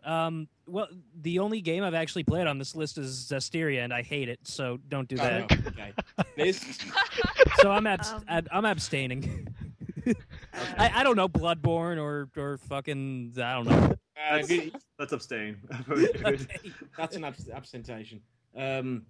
Liz? Disgaea 5 and I guess I'd go with Bloodborne. That's the only other game I've even played on this list. Oh, see, if I'm picking, I guess I'm picking Witcher 3 definitely as number 1, and then my second I'll be on my own would be Fallout. So I knew you'd choose Fallout, you freaking heathen! Oh my god. Well, I good guess game. Bloodborne makes it. Yeah, Bloodborne is going to be in it, so we should just put that as one of the top 3, I guess. Okay, so I guess we can probably cut out Fallout because. Well, no. Let's at least talk about Fallout for a little bit, right? Because I mean, I haven't played it, so. Hard to ignore it. it's a great I game. haven't played it It's a either. better version. It's a great game. It's a better version of what they've done before. It's extremely competent. But it doesn't do too much new. I will say that I think the one thing it does do new, all the sort of settlement building stuff, is legitimately one of the most compelling mechanics I've played with this year. You can make that a game in of itself, just a settlement building. Absolutely, yeah. But it still has that Bethesda jank. You know, it's like it's one of those things. It will probably be a much better game in 6 months. But I think in this fight, I almost think, you know, only The Witcher or Fallout makes this top 3, not both of them. And The Witcher 3 is just a better game. I agree entirely. I can stand by that, yeah. I do love wanna- Fallout 4 though. I gave it a 9 and very much meant it. Would you- I played it as well, and it's the best playing Fallout game, and purely Yes. just the core gameplay of what you do. It is Yeah. the best there. It Do has you- a couple 100%. issues with the story and the narrative settings they do, or the dialogue system. I'm not crazy about, Yeah. but overall, it's such a more fun game to play than previous Fallout games. I have Absolutely. a question for you, Alex. Do you think, because a lot of people thought that it was a step down after New Vegas, how do you feel about that? I think narratively it definitely is. Mechanically, it is not. The thing about New Vegas is that the guys at Obsidian, as discussed in a previous category, are absolutely excellent at story stuff. Yeah. And the stuff they wrote for New Vegas was incredible. And they also focused on different things. So, like, they didn't focus on, for instance, the Brotherhood of Steel. So instead of telling stories of big men in big bulky armor, they chose to focus perhaps on more human stories. Fallout 4 does a little bit of both again. But I still, mechanically, Fallout 4 is the best handling from the perspective of third-person shooting and first-person shooting. The quest systems are better than they've ever been. The design of the world, I think, is better than it's ever been. I think the way they streamlined the perks and stuff is really excellent. It's just not as good as The Witcher 3. Well, did Aaron say her top two? She said Heaven's Ward. FF14 and Blood. Okay. I just want to make sure because I didn't know if So- everyone said something. Can I go on a tirade on Xenoblade Chronicles X? Because I know Josh is gonna say why it's good. Can I go on a tirade on why this game actually sucks real bad? Oh man, Real bad. That's a little strong, but okay. Mr. Negative. Yeah, so negative. So negative. Why are you So- negative? I think there are two things Xenoblade Chronicles X that two things they do that's really stand out. One is the soundtrack is actually pretty good. Not as good as the original, but it's still good. Mhm. Two, the world, the level design itself is really, really good. I look at like a lot of open worlds and they just feel the same. There's just not a lot of variation of elevation. The way you actually navigate from one point on the map to another, and I don't mean from one end of the map to the other end of the map. I mean like even within its own little bit within its own geography, it's its own microcosm and ecosystem. I think Xenoblade does that extremely well, both from like a visual exploration style, but also from like just sheer like how realistic it can be when you're actually exploring like Earth in and of itself. Granted, this is actually Mira, but a different planet. But I think it does that well. Outside of that, the game is just I don't think it's not good. First of all, I had already had a lot of problems with the combat system in the first game, mostly because it's played like an MMORPG and there's a lot of downtime and managing things. But there's just sheer amount of auxiliary systems. There's too much of it. There's just way too much fluff, and there's a lot of things where if you manage every bit of it, it matters, but it really doesn't contribute too much to the overall gameplay. It just feels like tedious chores. You're just doing things for the sake of it. Exploration while you're exploring the world is good, but there's no really gameplay benefits to exploring all that well. It doesn't give you that much experience. It doesn't add anything to your arsenal, really. You find little items here and there. Heavily disagree. There's a lot of gameplay elements that just feel extremely hollow. And to be honest, it actually doesn't feel. I would say it's in terms of like quality of the auxiliary systems and the combat itself ranks probably in line with Tales of Zestiria. I was just extremely disappointed in how it plays. I'd rather play an MMORPG with bare bones systems like World of Warcraft than Xenoblade Chronicles X. Like that's just. On the opposite end of the spectrum, I think the auxiliary systems really give you a sense of like customization, complete customization of how you want to develop your own character. Because while there's a myriad of it, I mean, there's a lot of it to take in. It's definitely a game you have to sit down with, and I will admit that the tutorialization of it isn't very as upfront and direct as most games. You actually have to do like go through the in-game manual to understand a good chunk of it to get through the basic of basics, because throughout the course of like the beginning chapters of the game they don't really do a great job explaining to your face like, hey, this is what affects. You actually have to go open up that manual and see, hey, what's the UI actually telling me. In terms of like the battle system is understand it's like very underwhelming like in the first like few levels of it because you don't have a lot of options. You have to really build upon like the class system in the game. It has a branching class system that you start out as this drifter class, and after you get that ranked up to its max level of 10, you get 3 more classes and you get more. Yeah, you get 3 more classes that branch out into 2 different other branches, and to like you with each class, yeah, they have their own set of arts and a set of weapons they equip. So it all boils down to that style, and by the end of that, like once you get through that class, you open up those 2 secondary branches that either, for example, like one class has dual guns and dual swords, you can level that up to either go high more level skills that specialize in that same skill set, or go to another class that specializes into sniper rifle and javelin skill set. And then by the end of that, when you finally get those things maxed out, like those classes, you can actually carry over those weapons and skills and abilities that were previously exclusive to that class into another class, so you can actually like mix and match, those elements together to make it like your own separate thing. You can have like a sniper rifle with like a long sword, given that leveled up those classes and accommodate skills and abilities for both. So and it's like I said, it's a lot to take in. But I haven't actually played this game. I've watched a lot of it. I even watched Josh play it for like 3 hours. But I totally resonate with what he's saying here. Yeah. Some of my favorite games are the games. I know some people might call it like micromanaging, but when you have like I guess you could call it like player agency. Like you have so much control over how you decide to approach combat. 100% agreed, and I've played a lot of it as well. Because there's a lot of like, especially Japanese RPGs, where you kind of have like a couple of choices on like what character you might use, or like a class, where you have like a little bit of choice in there. But this seems to like have a little bit more nuance in terms of like how you combine all these different things in terms of creating like chess pieces, how you coordinate your team to a variety of different play styles. So, and I was watching Josh play, and he was explaining all this, and I totally understand what he's getting at here. And Xenoblade seems to do that pretty well. Yeah, and I've played a hell of a lot of it, and everything that was said there, I'm pretty much on board with. I'm going to go ahead and say this. I think the top 3 here is Bloodborne, Witcher, Xenoblade. I agree with that. Go. I know we have a couple of people who might vouch for Final Fantasy 14. I will. I think the thing is this: 14 is an amazing game, but and Heavensward is an amazing expansion pack, evidently. But it is only two of us. Not to belittle, it is just an expansion pack. And I think when you compare that to the scope of Bloodborne or The Witcher 3 or Xenoblade and the amount they're achieving, I don't think it belongs.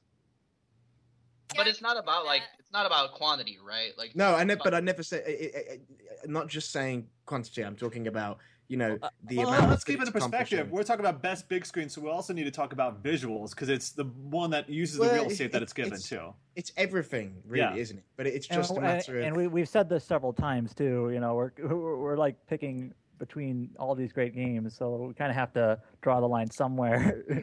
How we cut them out, even if they're not the best lines, you have to pick 3 somehow. In terms of sheer meaningful content that's in the game, and in terms of story, in terms of writing, in terms of soundtrack, audio, and everything, I think Heavensward easily trumps Xenoblade just because I think the content that was presented in my limited experience from Xenoblade is not meaningful at all. That's the thing, that like Xenoblade is a massive game. Like trying to judge like the game off of like the first 10 or 15 hours. Yeah, it's an unfair comparison because you haven't even unlocked so many things in the game, especially the skulls. The skulls are a big part of the game. That customization, that amount of freedom you get when you fly over the world of Mira. I think a lot of freedom is good. I think too much freedom is not good, and I already have too much freedom.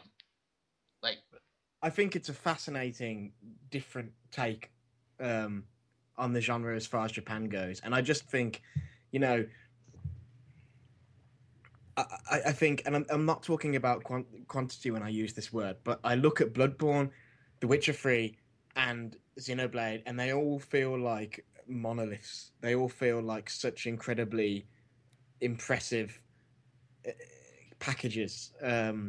of content. And I'm not saying that Disgaea or Heavensward aren't, but it's more that I think the other three are perhaps accomplishing more. Disgaea in that it's quite a natural and simple evolution of what they've already been doing. I don't think so at all. I totally disagree with that. And Heavensward in that it's building on the incredible stuff that they did with A Realm Reborn. It's like, we talked a bit about potentially having a best improved category this year and decided against it. And it's like, if there was a best improved category, I would be fighting for Heavensward to win it for what it adds and what it improves to the original A Realm Reborn Final Fantasy 14 formula.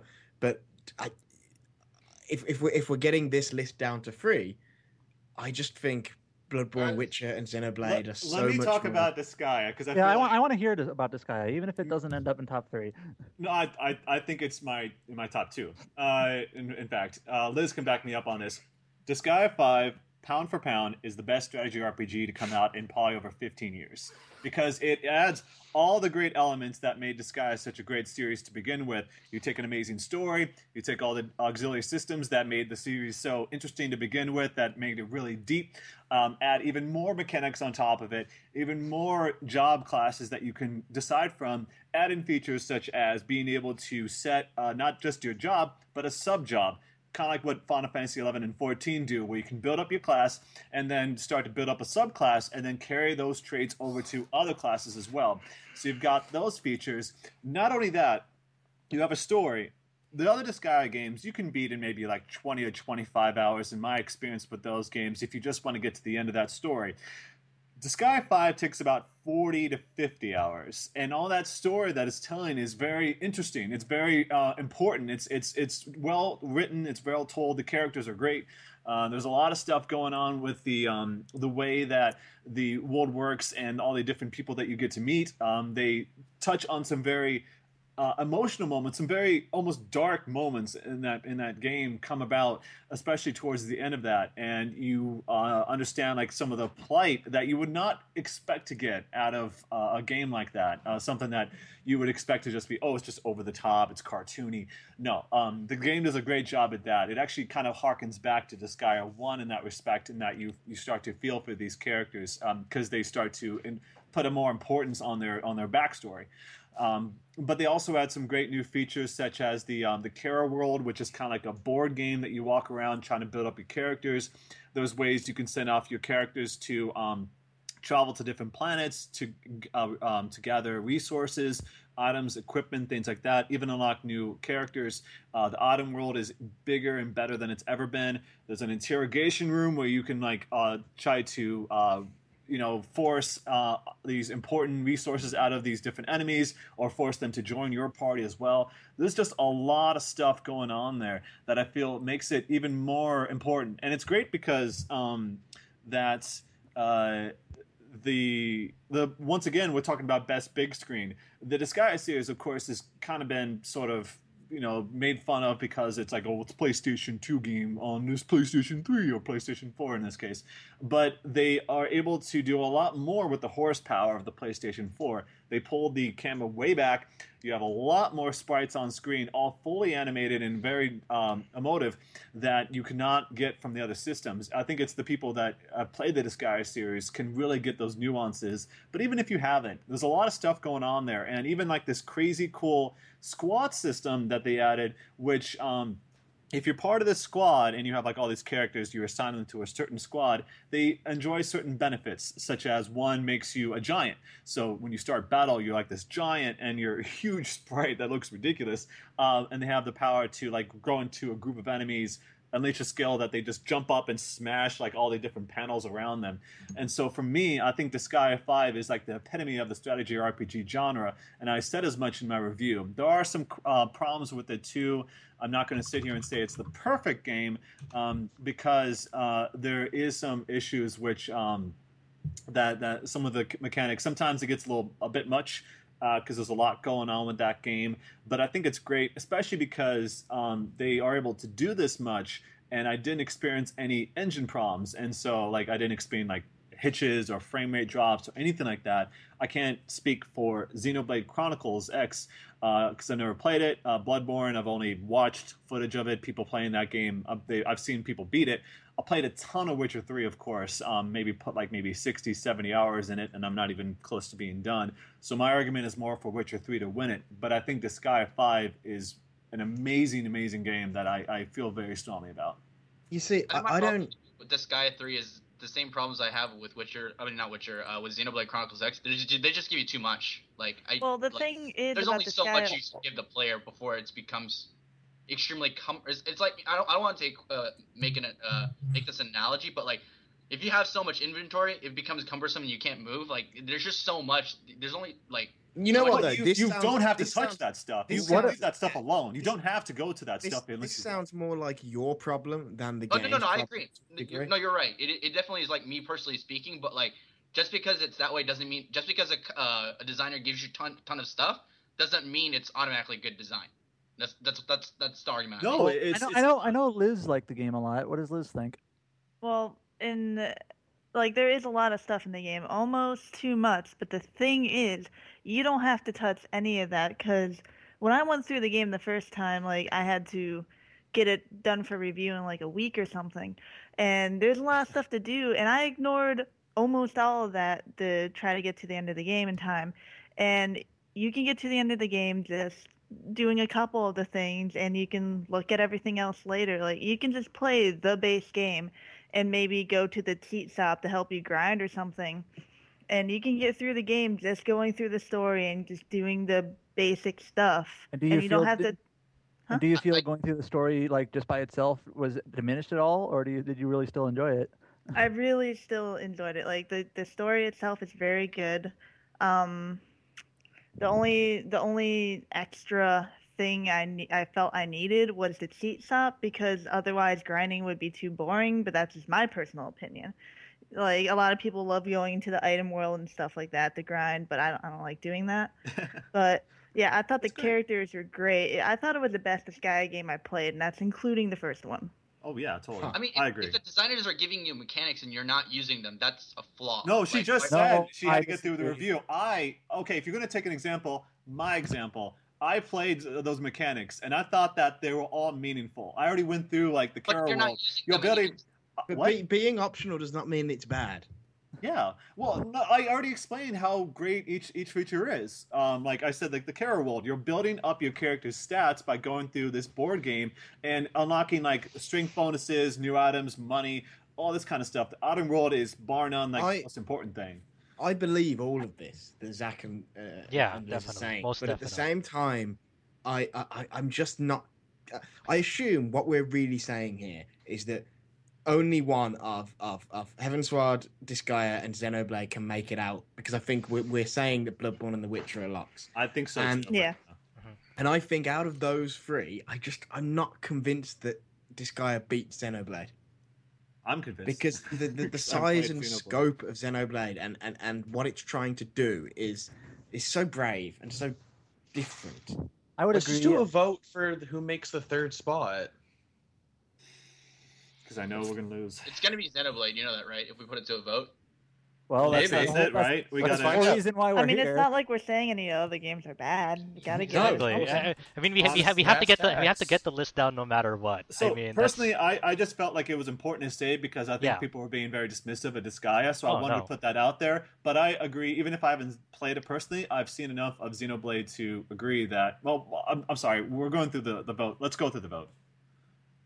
Well, let me just say I appreciate you and Liz talking about Disgaea because it's a series I've always wanted to play, and I love strategy RPGs, and somehow I've never tried a Disgaea game, and this one sounds like they're doing the right things with this franchise. So, and as somebody who hasn't given enough time yet to 5, I do have to say, as somebody who loved 1, like Liz saying there that it's your favorite one, even beyond the first one, means that I'm definitely gonna have to go back and give this game a lot more time. Yes. 4 was the best. 5 is better than 4. That's what I feel like personally. All right. Okay. I mean, there was some things I didn't like in 4, so I liked the first one a bit more. So 5's story was kind of like 4, but slightly improved. It's like a lot of the story beats in 4 are like in 5, but yeah, 5 I think is better told. But yeah. Okay, so anyway, sorry, just are we saying that Xenoblade is going to go through Depends on the Heavensward people. Andrea isn't here, so Aaron has to kind of help on that. Kyle? And Simon. And I Kyle. think if I were going to make an argument for Heavensward, I would say that it was just such an immense amount of really quality content when it initially came out. There was so much. All of the 3 new classes were wonderful. The new story stuff was outstanding. New soundtrack was outstanding. The new zones were so big. I think the only reason they weren't bigger is because they still had to get that thing on the damn PS3. And it was just. I just enjoyed it so much. There was.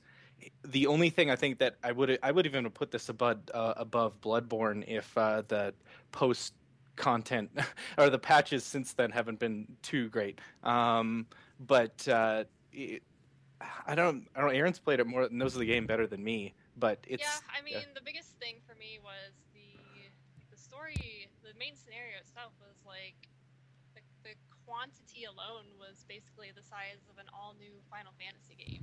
Wow. So that I really want to go back and play really this. Impressive. Yeah, like it's definitely a 40-hour main scenario. Jesus.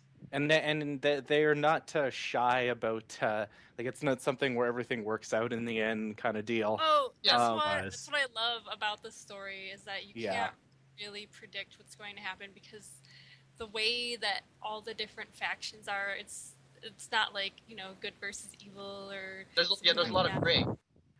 Yeah, there's a lot of gray, and there's a lot of different parties too. Like there's not just 2 sides. There's not just just the other thing because that I like where your light is on a certain side doesn't mean it's automatically good. Like it doesn't mean you're automatically fighting for a good side. It just means you're fighting for a cause, your whether character that's is good on or a lot not. of like really bad stuff. Yeah, they do. Yeah, it got pretty emotional at times too. Like I'm continually really impressed by Yoshi and his team. And a lot of the gameplay, like a lot of the dungeons you fight through, they're all rock solid. Like they're all great. I actually enjoyed running through multiple instances of the dungeons. The level design is fantastic as well. And I think one of the big things is the importance of the raid story that was in A Realm Reborn and how they basically came all the way full circle to that in Heavensward at one point. And if you did the raid and saw that story, you really kind of got that, that extra little, oh yeah, that's totally what happened. And it was actually very emotional. Yeah. So this is tough then. So there's 3 of us. Like Heavensward, the story was so good, I couldn't put it down. Even though I had to. Are we so 300 days later? Is there 3 of us? Or let's 4 just put it to a vote. Yeah, let's just put it to a vote. That's why I suggested it. Top 3. Okay, so 3. Well, so who's I think just between 14 and Xenoblade. Okay. We have to decide between Bloodborne and Witcher as our winner later, but let's pick our number 3. Okay. I vote because I really need to play Heavensward in Final Fantasy 14. I'm level 30. I need to get on Xenoblade. Yeah, you really do. You're way behind. Yeah, I'm super way behind. Just the beta. All right. Okay, I'll go Heavensward, obviously. I'm going Xenoblade. Xenoblade. Heavensward. Adam? So it's up to me and Liz and maybe Dave. Darren? David? I'm gonna say Xenoblade because I actually kind of like the MMO type combat of the first game with the cooldowns. I know Simon didn't, but and this game just seems to kind of take that and build it with all the different like systems that Josh was saying. So even though I have not played either of these, Xenoblade I'd have to pick. So I'll go with Heavensward. So we're 4 and 4. That's even right now. Darren and Dave. David. Does Andrea's vote count? Because I know she would give it. That's right. Andrea would definitely vote for Final Fantasy, and even though she's not here, we have to I think we should probably consider that. I just feel, so much of the groundwork of what Heavensward is in a game that was a game last year, 2 years ago even. Same with Xenoblade Chronicles X. No, it's an entirely new game. No, it literally couldn't be more fucking different to the original. Yeah. That's part of why some people have problems. But you need to play more of it to know. That's the thing. Here's the thing. It's like, I can't remember what year it was, but whatever year it was, Ultra came out. I didn't give my personal game of the year to Ultra SF4, even though it's probably the game that I played the most. Because so much of that groundwork is already laid, and that's my argument against Heavensward isn't even necessarily a quality argument. I think they're probably pretty close, but it's just that Xenoblade is offering something that is, to be honest, for a Japanese RPG, quite different, quite You think bold, it's ambitious and it accomplishes what it sets out to do. and So quite therefore- ambitious, and yes, and it's accomplishing it as well. Yeah, no, As I think the review scores have bore out, and it's new and different. Whereas Heavensward is a building on what already came before, and that's why my vote is on the Xenoblade side. That's a good point. It's a good Okay, point. well, David and Darren are going to be the breakers of the votes. So, David? But David said he hasn't even. He heard their arguments, though. That's an important thing. I've never played Heavensward or Xenoblade, but I think I can still vote. You got to listen to the conversation, of course, too. I mean, I was listening, but personally, I think I'm more interested in playing Xenoblade because I don't really like actual MMOs. See, people Yeah, say so I'm that. biased. Okay, let me talk about the whole MMO stigma. Don't think of Final Fantasy Hold on. 14 as an Relax. MMO. Think of it first as a Final Fantasy game because that's exactly what it is. The MMO Yeah. part is very much secondary, and you can play the game all by yourself for the most part. And that's Let me what ask makes you it great. this. Let me ask you this. Can I control more than one character at a time? oh god, we're not doing this shit. No. We're not doing this again. That's most games. A lot of RPGs, you can only control one. No, one in- but I hate these games. it's Action not an RPGs. action battle system, so I'm sure you would be happy with that. There you go. Okay, so Dave chooses Xenoblade. I'm still It's- choosing Xenoblade. it's not to belittle the achievements of Heavensward. Obviously, it's just Oh, no, that, no, we know. We know. you know, so much of what it's doing is really down to Realm Reborn, Mhm. which was an Yeah. incredible piece of work. Well, it is, but I mean, in Heavensward is actually even more so. So that's like the even bigger achievement, I think. That's the thing, is that if we're going to make the argument that Disgaea 5 can't be in the top 3 because it builds on the other Disgaea games, I don't know if we can keep making that argument over and over again. I think that was part of the argument, but I think for me, in my head, the argument is just that based on what I've played and what I've seen and people I've spoken to, it feels to me like Disgaea 5 was probably like a mid-high 8. Whereas I gave it a 9. Most of the people I speak to, Xenoblade is in that sort of mid-9 territory. The argument that Alex is making that like Xeno is more ambitious than both of those games and accomplishes more than both of those games, like what it sets out to do, and not only that, but it also makes a landmark achievement on what JRPG developers can do with It's brave. The genre. Is what I'm trying to say. It's brave in the same way that the original, Realm Reborn. the original Realm Reborn was. Whereas Yeah. Heavensward, to me, looking in from the outside, obviously I understand. Looking in from the outside is a very different case, and I'm sure if you're playing, it's like me saying, "Oh, they took 2 frames of priority off Kami's uppercut," and that's a big deal to me. But what I'm Read the frames. but what I'm saying is that to me, from the outside looking in, it's like Heavensward seems like a relatively safe expansion pack in that what it was doing with bigger areas and what it was doing with the flying mounts and the extra degree of freedom that gave you and the new classes that they added and all that sort of stuff. It all felt relatively, and that's not a bad thing. I imagine from the way you guys are talking that it's executed fucking wonderfully. And I don't Apart know. from perhaps the issues I've heard about. It's with a the latest- natural progression. You're saying it's a natural progression, whereas moving from Xenoblade Chronicles to Xenoblade Chronicles X, it's not a natural progression. Yeah, it was a shocker, to be honest. It's Yeah. a shocker because it is so Mhm. different, especially after Xenoblade was so popular. Honestly, I usually like the natural progression mindset more than the departure mindset. I mean, Like- Oh, we know. You know. Okay, I'm Yeah. well, I We'll just blast mean you on like that forever. I just mean while we're talking about like this guy and stuff. This guy is constantly building on the on the past version, on the past game, without really. This guy too kind of fell off a cliff. I mean, obviously, it really didn't though. This award isn't.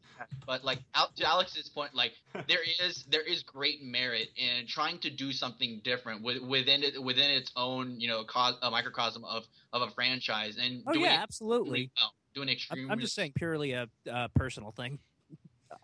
I don't think we asked Darren what he thinks between these two.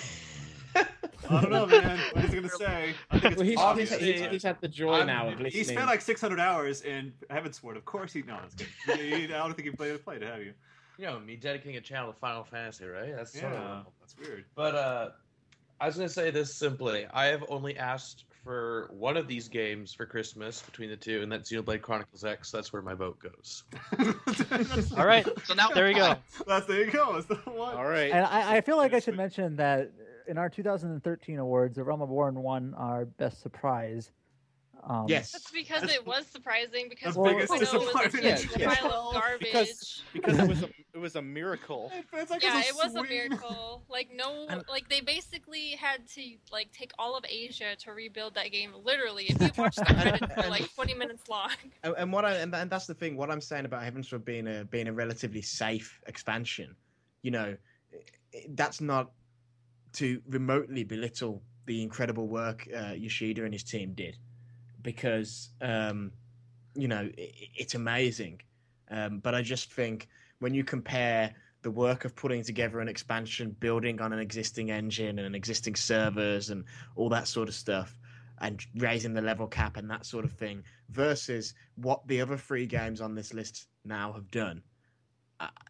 I disagree with the quality of the product that is Xenoblade Chronicles X, but I see merit in your perspective, Alex. So therefore, obviously, if I thought Xenoblade sucked, that would be it would not be an argument. No. But I mean, like that's not to say like just because I disagree with like what I think of a game doesn't automatically mean that it's a bad game, right? Yeah. I mean, I play tons of games where I know it's a bad game, but I like it because for some reason it's like eating junk food.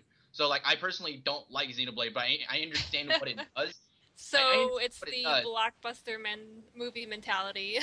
I mean, it does what what it does, and it does it well. I see the ambition behind it, and it does it well. I personally don't agree with it. So, like, if the third vote goes to Xenoblade Chronicles X, I have like no qualms with that. I mean, Alex makes it a good point. Like, I do think trying something new and accomplishing that has more merit than simply following the natural progression of things, even if it does execute on it flawlessly, which, in my opinion, I think Heavensward did execute on it flawlessly. So.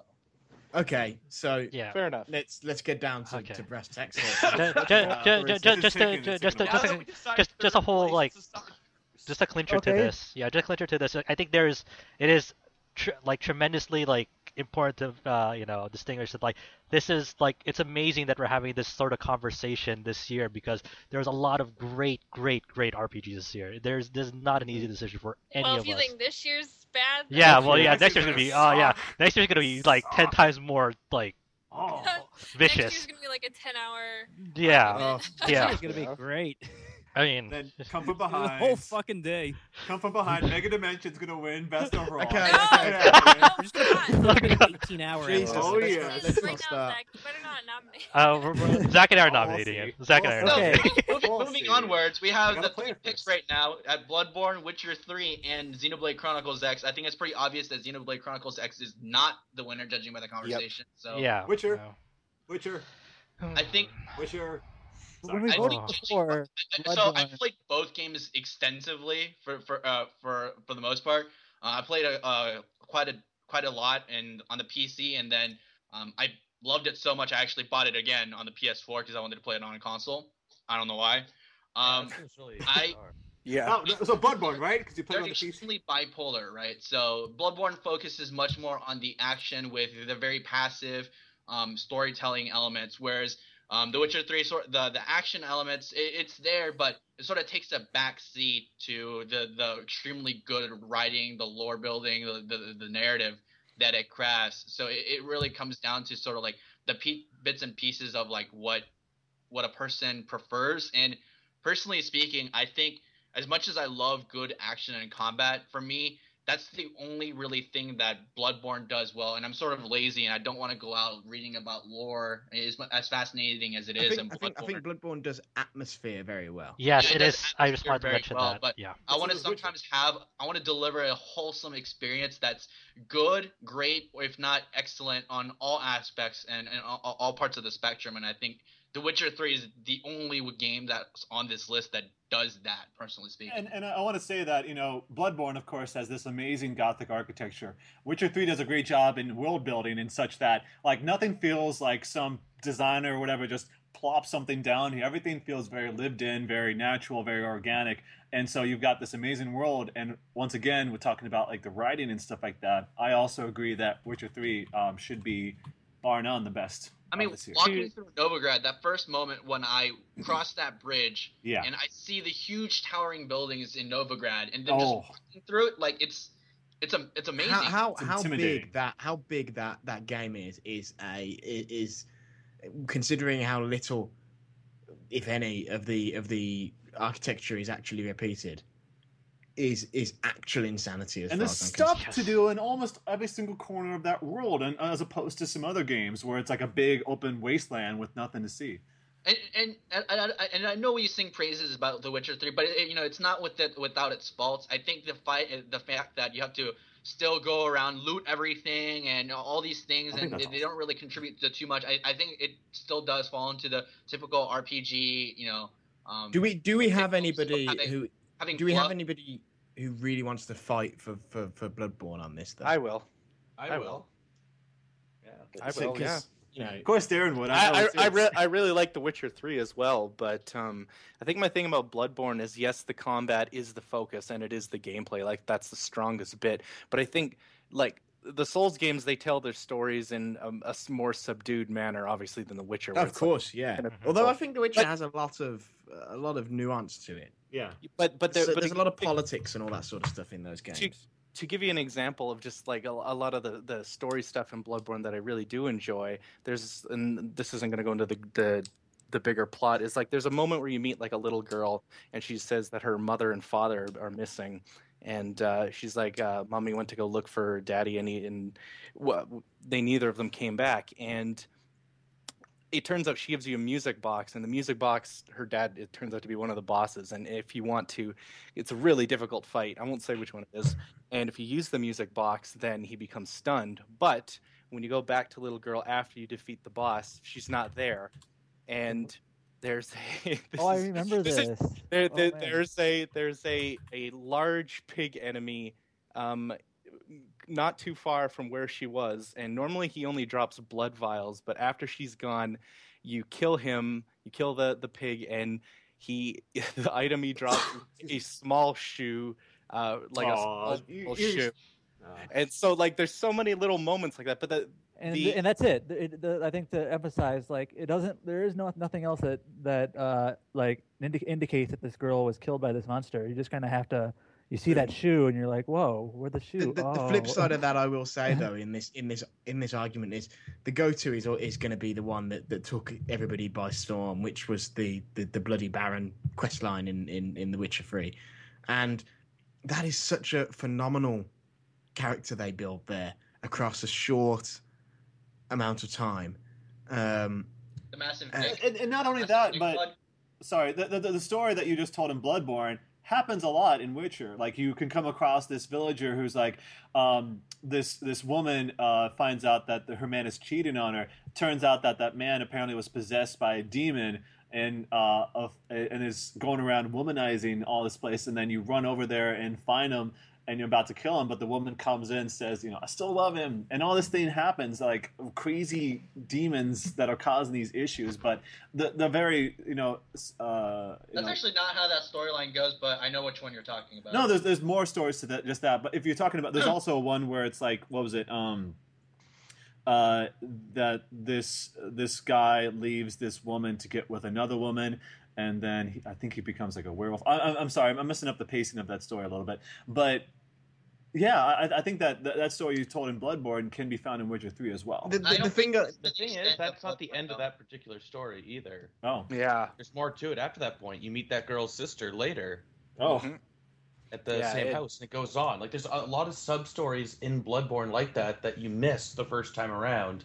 And I think one of the reasons why Bloodborne is my personal game of the year, not even just best big screen RPG, is that it's so replayable because there's so much you can miss and there's so much you can gain by revisiting different NPCs or different stories.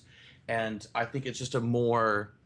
It is a subdued story overall, like the other Souls games, but it tells the most closed story in of itself. We also think Bloodborne 2 to finish the story.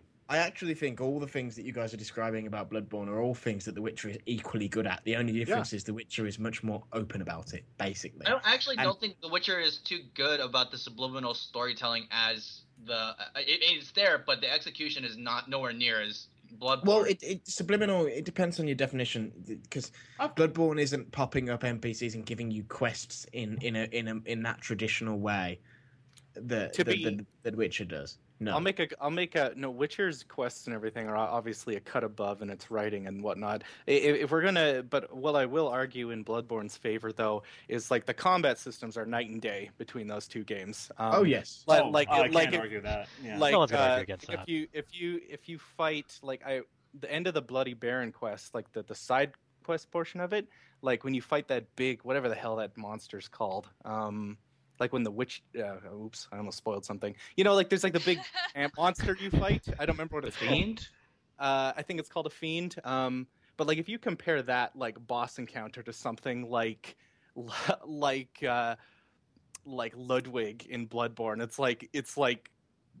it's such a jump because like all of the boss fights, like as a whole, this is the best collection that FromSoft has done of bosses, because there really isn't one that I think is just garbage. Like in every other Souls game, there's one terrible boss at least, but not in this one. I 100% can't. I think this will come. I think this is personally my own opinion speaking, but I think exploration actually is a bit better in Bloodborne.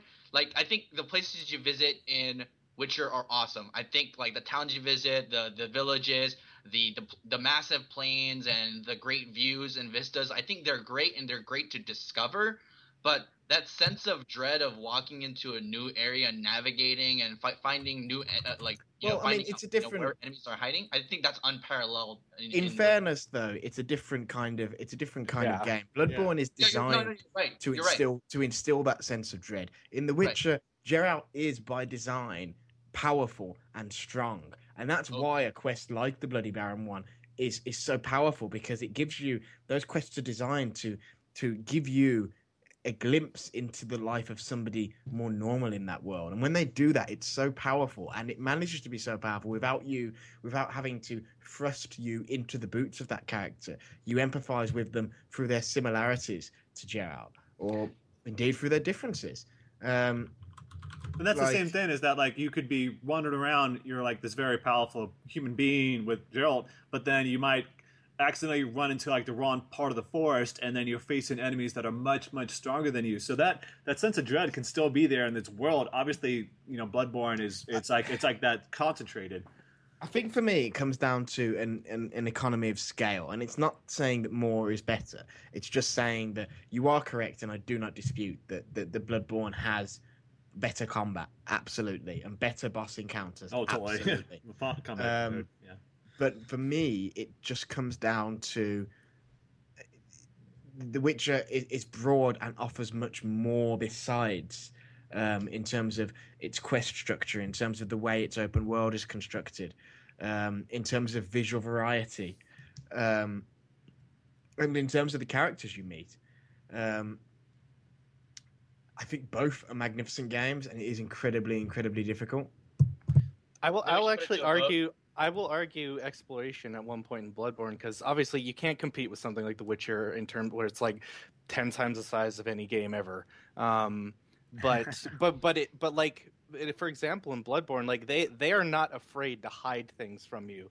Like Cairnhurst Castle, it is very unlikely you're going to get to that area, or you're going to find that area on your first playthrough. And it's one of the best moments of the whole game, and both best areas. And it's so like, it's just tucked away on a little path, and you go up a ladder and you end up at the start of the game, and you get an item from someone, and then you can go to it more or less. And it's just, there is a great sense of exploration, like kind of like the whole theme of the game is opening your third eye, so to speak. And Aren't there like 5 or 6 optional boss fights as well in Bloodborne? Actually, something I did with this game, I've never done this ever in my life with another game, is like I just like booted up. I'm like, I'm gonna see if I can beat this in one sitting, and I did. I beat it in 6 hours. There's only like 5 mandatory bosses, so every other boss, which there's over 20, is optional. So there's tons there's so much in that game that you don't have to do. Obviously, like I said, you can't compete with The Witcher's gargantuan world, but that would be my argument, that it's because I really appreciate the really condensed, dense level design that loops back in on itself and everything. Because like I said, I couldn't believe it when I ended up at the start of the game again. I'm like, how is this even possible? Like I was just walking up a ladder and then I ended up there. But that would be my argument for it. I do really enjoy The Witcher. I'm only about 25 hours in, to be fair, too, because I only recently picked it up. But I mean, Bloodborne's a much more denser experience, right? Obviously, yeah, I mean, of course. It's a difference in opinion based off of like the stylistic decisions. Well, they're both going for two different things. So I think we just got to put it to vote again. Yeah. I think that's the only way we're going to cleanly decide this. It's tough. Yeah. It's tough. Because we're talking about the top 3, so all of them are great games. So let's go around. Just one, please. So Adam, what's your choice? Bloodborne. Alex, what's your choice? Witcher 3. Simon, what's your choice? Pass me. I'll pass for now. Darren, what's your choice? Bloodborne. Josh, what's your choice? Oh man. Not choosing between kids. Oh man. Gotta put the other one in the attic. It's all good. Bloodborne. Bloodborne. It Darren, hurts. what's your choice? Bloodborne. Liz, what's your choice? Witcher 3. Kyle, what's your choice? Bloodborne. Bloodborne. Okay. What's the tally on that right now? 5-2. 5-2. Goddamn. I choose Witcher 3, but Simon, it doesn't really matter because I think that. No, because Liz would probably choose. I mean, not Liz. Andrea would probably choose. She said she hated Bloodborne. Yeah, there you go. I was there when she played it and she didn't like it. Oh well, but we got at some point we got to decide upon this group too. So I think I really think Witcher 3 is the better game in my opinion, but that's mostly because I think there's so much to do in The Witcher 3, and the time you can spend with it is immense, and it's never ending. The support for it has been great, especially with the Heart of Stone. Right? It's Heart of Stone? Yeah. And a new one coming soon as well. Yes. There's Wine and Blood. Wine and Blood. Or Blood and Wine. That's not to say like Bloodborne is necessarily bad. Obviously, the Old Hunters DLC was great, added a ton of stuff. And I think the beginning was really hard, and the Nightmare of Mensis level can go to fucking hell. But its quality is it's from a design standpoint. I think Bloodborne cuts out a lot of the fluff that made the Soul series sort of cumbersome in many ways. And Witcher 3, ironically, actually adds more stuff than it ever did before, but doesn't make it cumbersome. And I think actually that's a testament to the designer, the game designer's prowess. Is how can you actually add stuff and make it meaningful, not actually annoying to deal with. Because The Witcher 2 it had a lot of cumbersome elements, but they actually added more mechanics than what was existing in Witcher 2, but still made it functional and made it really meaningful too for the experience. So I think I have to give, just out of sheer execution and ambitious quality from The Witcher 3. I think it boils down to Witcher 3 for me. So it's with all the people voting here, it's 5-4 in favor of Bloodborne. Yeah, and so.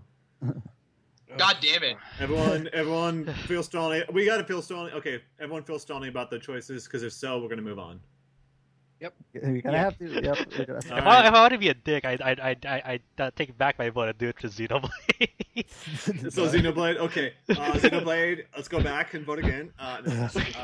So that's the crazy thing. Like, I can only imagine the reaction to this is going to be, but the arguments for both are so strong. Yeah. And I own Bloodborne. I really need to get around to playing it myself. But all 3 of these games sound amazing. I mean, all the choices we had, and best big screen sounded incredible. But the arguments made here, I think, hopefully kind of lets people know that there's a lot more to these games than what people might see on the face of it. So I'm excited to see what people think of it. In any case, so best big screen, top 3, runner-ups: Xenoblade Chronicles X, The Witcher 3 Wild Hunt, and the best big screen award winner is Bloodborne. So they now, even named the weapon after me, bro. Come on. Prey right. slaughtered. Play slaughtered. So now what we've done, how we decide best overall, which is our next category, we take the winners of best indie, best small screen, and best big screen and throw them into that one category. This is exactly what we did last year. It has to be said, unless somebody feels strongly, for instance, if somebody wanted to make an argument that, for instance, a runner-up like The Witcher 3 belonged more on that list than, say, I don't know, Trails, then you can make that argument. But they obviously have to come from the winners or runners-up of the previous. I think The Witcher 3 is better than a lot, probably just...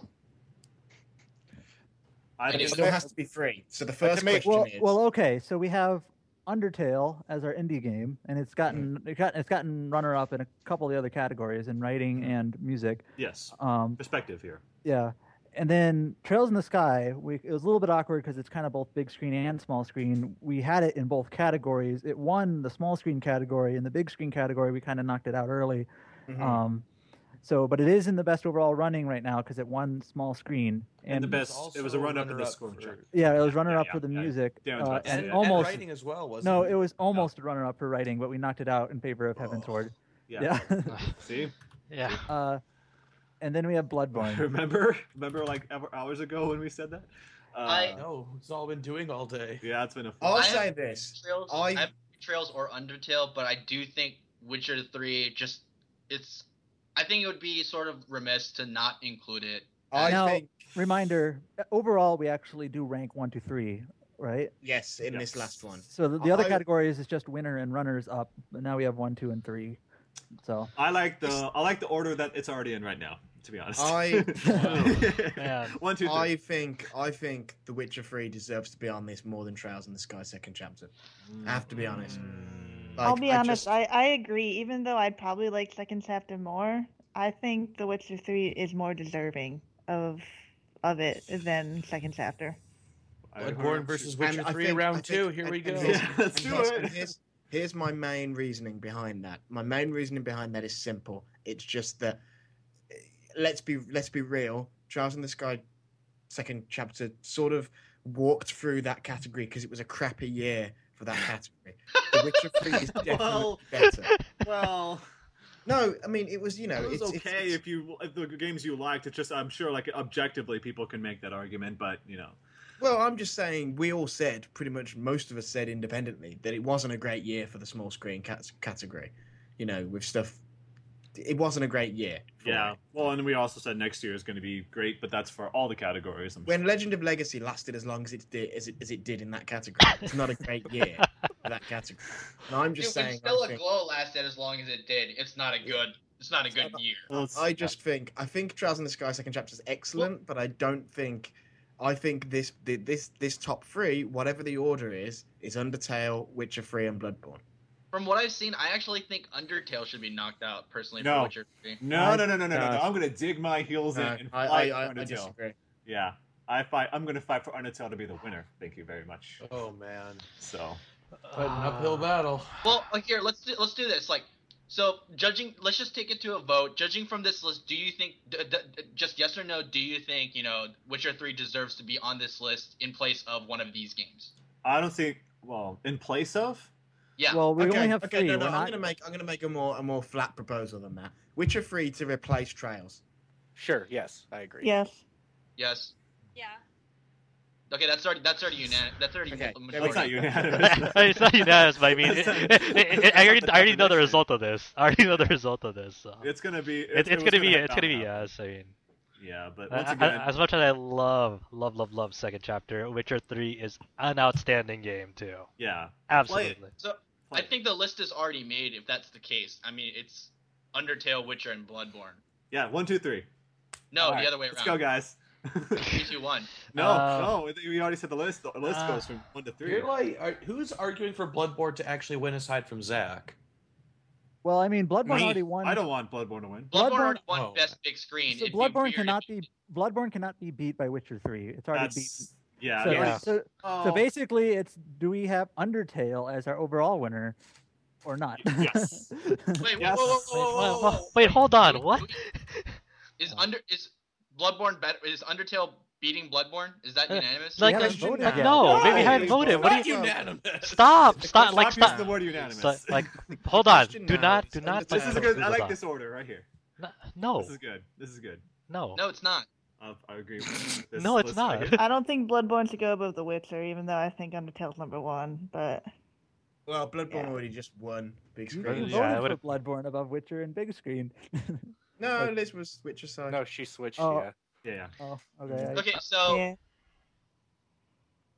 we already know The Witcher is going to be below Bloodborne. Like, that's Yes. pretty clear, right? You already So- know The Witcher will be the third place. So now the question is Undertale or Bloodborne, which actually wins. This is never- so. Okay, here I'll propose. I have not played Undertale, but I'll propose an argument to the people that like it.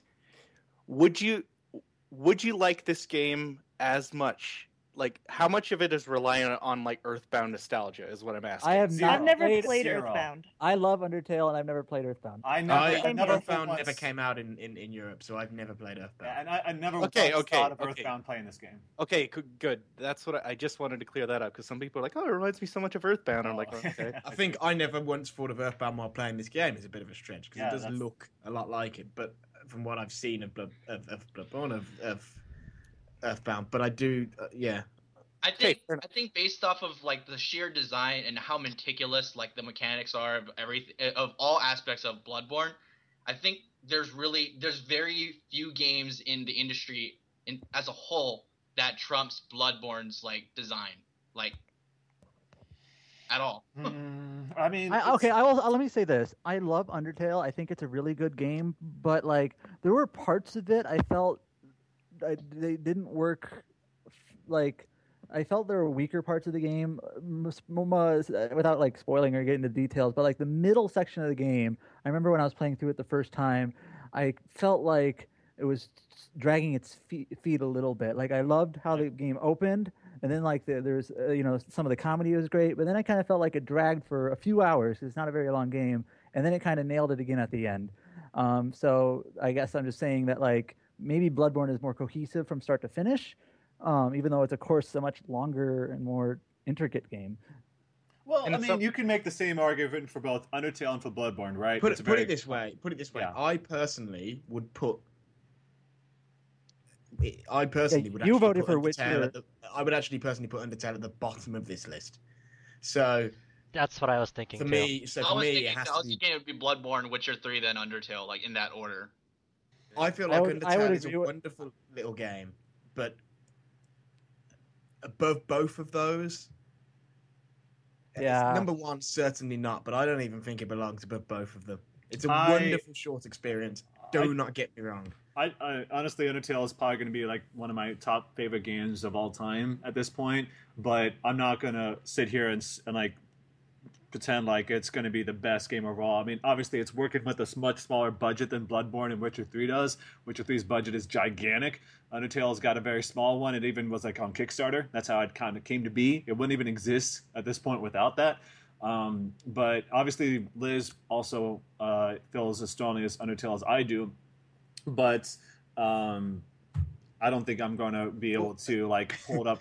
Yeah. Okay. Good. All right. Order Somebody- 86. All right. Somebody The who- problem with Right. talking- We got a story. The about problem this. with talking about Undertale is it's really hard to get across what makes the game so great without spoiling what makes it so great. And it's such So- a. So it's really hard. Go ahead. Sorry. I mean, okay, so I was going to say, I know, Liz, like, Liz. so it's the story that's good, right? In Undertale, that's Well, what you mean. I also more than feel that. like I even feel like I guess I'm trying to temper my own like impression of this game, but the story in Undertale is a little bit back heavy. Like it's pretty emotional up front, but you don't really know what's going on until like literally like right before second- the end of the game. Like the first, Sure, there's a yeah. couple endings. I think it's done pretty well regardless, but it is a little bit the structure of how the story of Undertale, like the actual like what's going on you don't really learn about that until right before the end of the game. So Liz, as somebody, this might be like an extremely terrible way of looking at it, but I think that if you can't explain why a game is good without saying, there's spoilers, I think that's shows the limited in scope. No, I don't think that's fair. The thing is, I'll say this, dude. The thing about the way that game is constructed is the mechanics are spoilers in a sense. Okay, all right, that's fair then. Liz, I have a question for you. As somebody who voted for The Witcher over Bloodborne in the big screen category, how do you feel about Witcher placing above Undertale? Now, the thing is, I haven't actually played Witcher, and I've only played a little bit of Bloodborne. The only reason I put Witcher above Bloodborne is because the arguments you guys made make me think that Witcher is actually a really good game that I need to go play as soon as possible. So I can't really say anything about how a game I played would rank over a game I haven't played, because I'd obviously vote Undertale above it because I haven't even played Witcher 3. Yep. We're not laughing at you. It's just, okay. Google Doc is a mess. We're laughing at our current list of best overall, which is right now Final Fantasy Mystic Quest, Neptunian for 3. Was that Aaron who wrote episode Best Guy? Okay.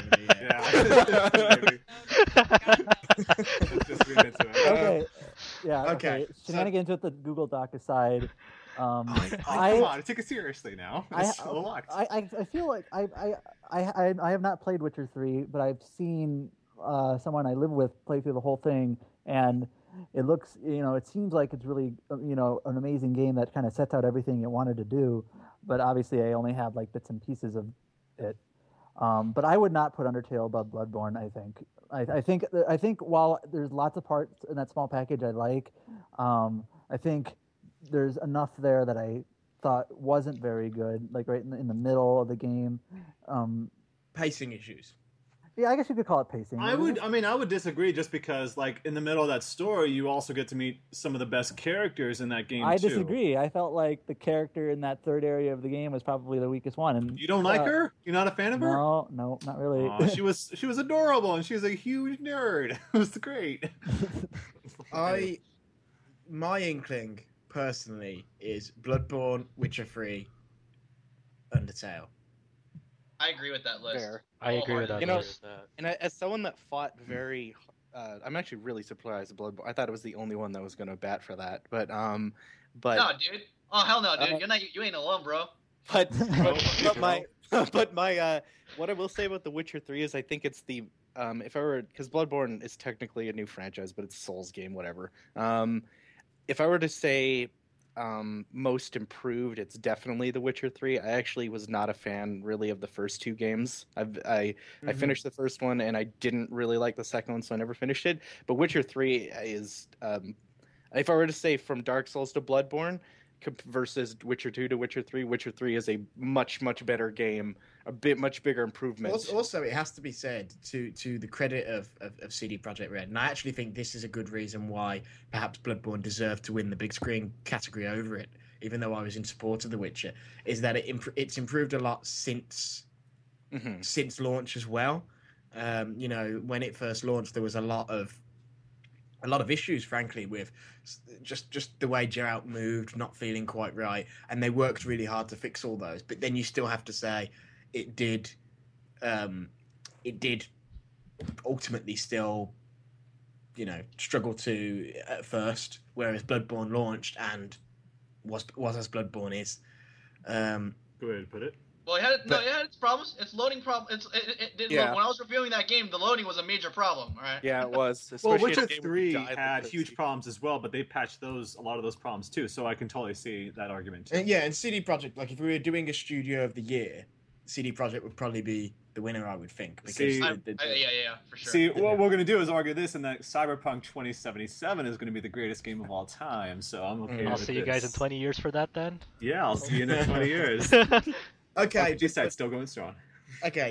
I heard no arguments against why the list should not be Bloodborne, Witcher 3, and then Undertale. I pretty much accepted it because I don't think I'm going to be able to argue against it, especially because I've got to be honest. I don't think Undertale should win. I think it's a really magnificent little bit of work, but anyone who hasn't played it, play it. It's not that long. It's just $10. That's insane. It's What are you talking about? It's better than Ocarina of Time. It is. What? GameFAQ said so. Yeah, GameFAQ. Doesn't Metacritic Wait, did almost it really like that win? too? Like, did it Yeah. actually? Yes, it won. Yeah. It won. But that's. This is this is the form that gave L Block Character of the Year. Majora's Mask 3D is better than Ocarina of Time too. But, yeah. I mean, what I'm saying is though, it was making a joke. Oh yeah. What were you saying? No, I'm gonna take it seriously. I've never even played Undertale. I should play it though. I feel like I should just put this out there that I would actually put Trails in the Sky in the top 3. Just mentioning. I know. No, I'm not. Man, I mean, no. at this point, I think you were the All only in favor one of booting Undertale for Trails in the Sky. there we go. All right.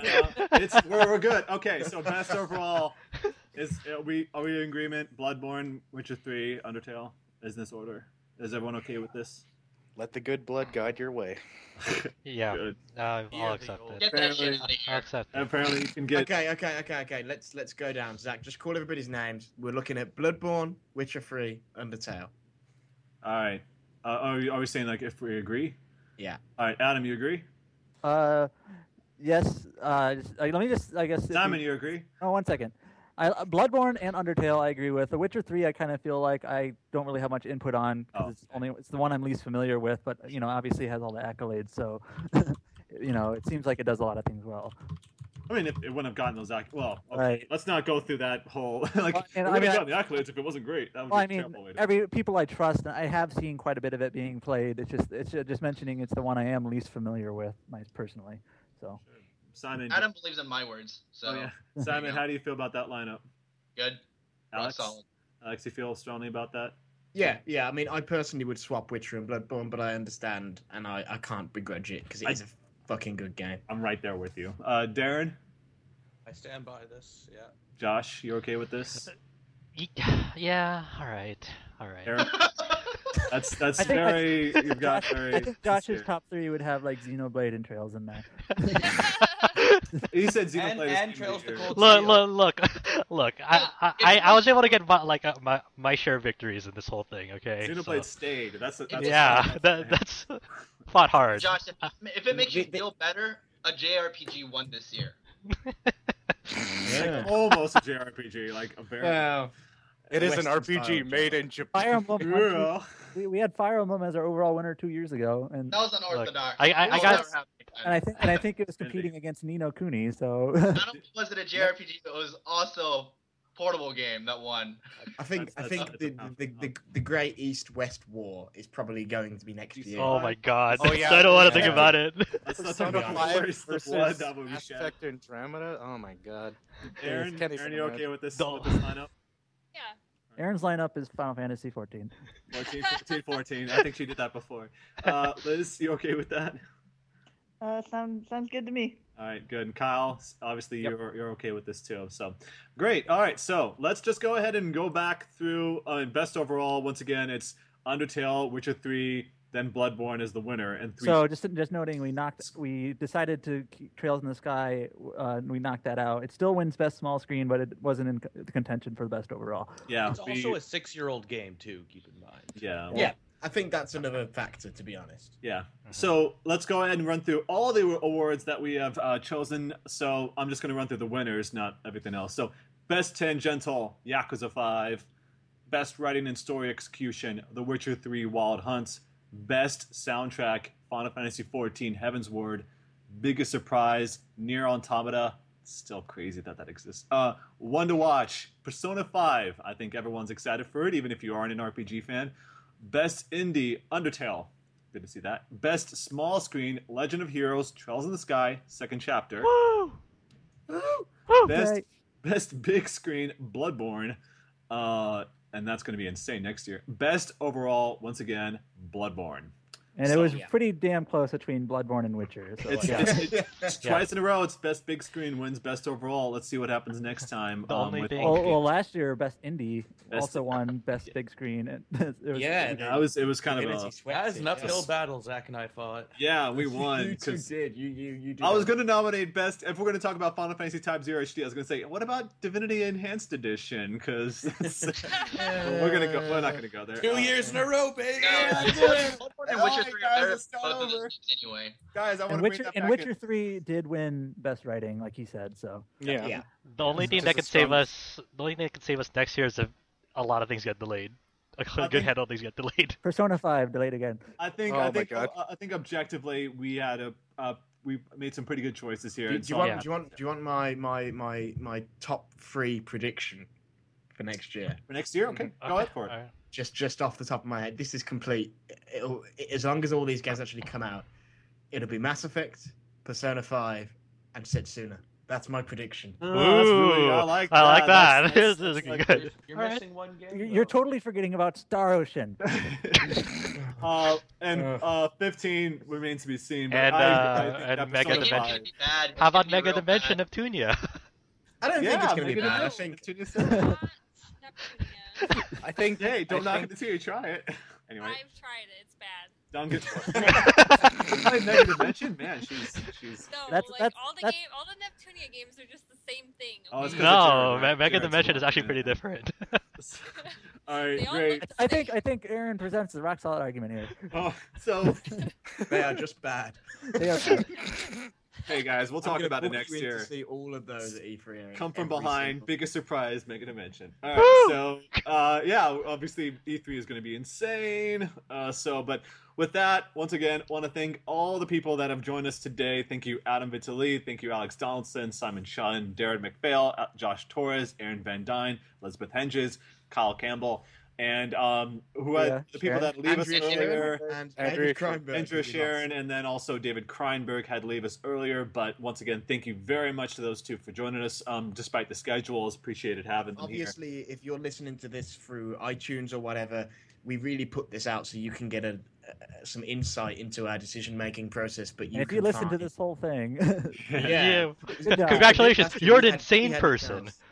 We had emails about it last year. Really? But like, Huh. yeah, but obviously remember that you will be able to find text-based summary wrap-up of all this on the site, and hopefully, if I can get the ducks in a row in time, some video stuff as well. That'd be good. So Fingers so- crossed. Yeah. So, thank you everyone for joining us for day 2 of the RPG Site Award nominations and winners. Hope you guys liked did it. this. We did Did it. it. Yeah, thank you, everyone. It's an honor to fight alongside you, Kyle. Everyone Next have- year, Yeah, they'll- right. Next year, all the bodies are gonna fall, and there's I'll gonna summon be you for co-op next year too. best co-op. Best co-op. We're gonna have more categories because there are gonna be so many games. I hope not. Oh no. Can I do the blurb for best overall? Well, we'll talk about that after. We'll talk about that Yeah. afterwards. All right, thanks a lot for joining us, everyone. Have Thanks, a everyone. very Merry Christmas, Happy New Year, Happy Kwanzaa, Happy Yes, all of Hanukkah. these things. Happy Happy Every- Christmas Day. All Christmas the- Kwanzaa. Christmas Hanukkah. Happy Take care, Boxing everyone. Day. Bye bye. May the force Bye. be with you.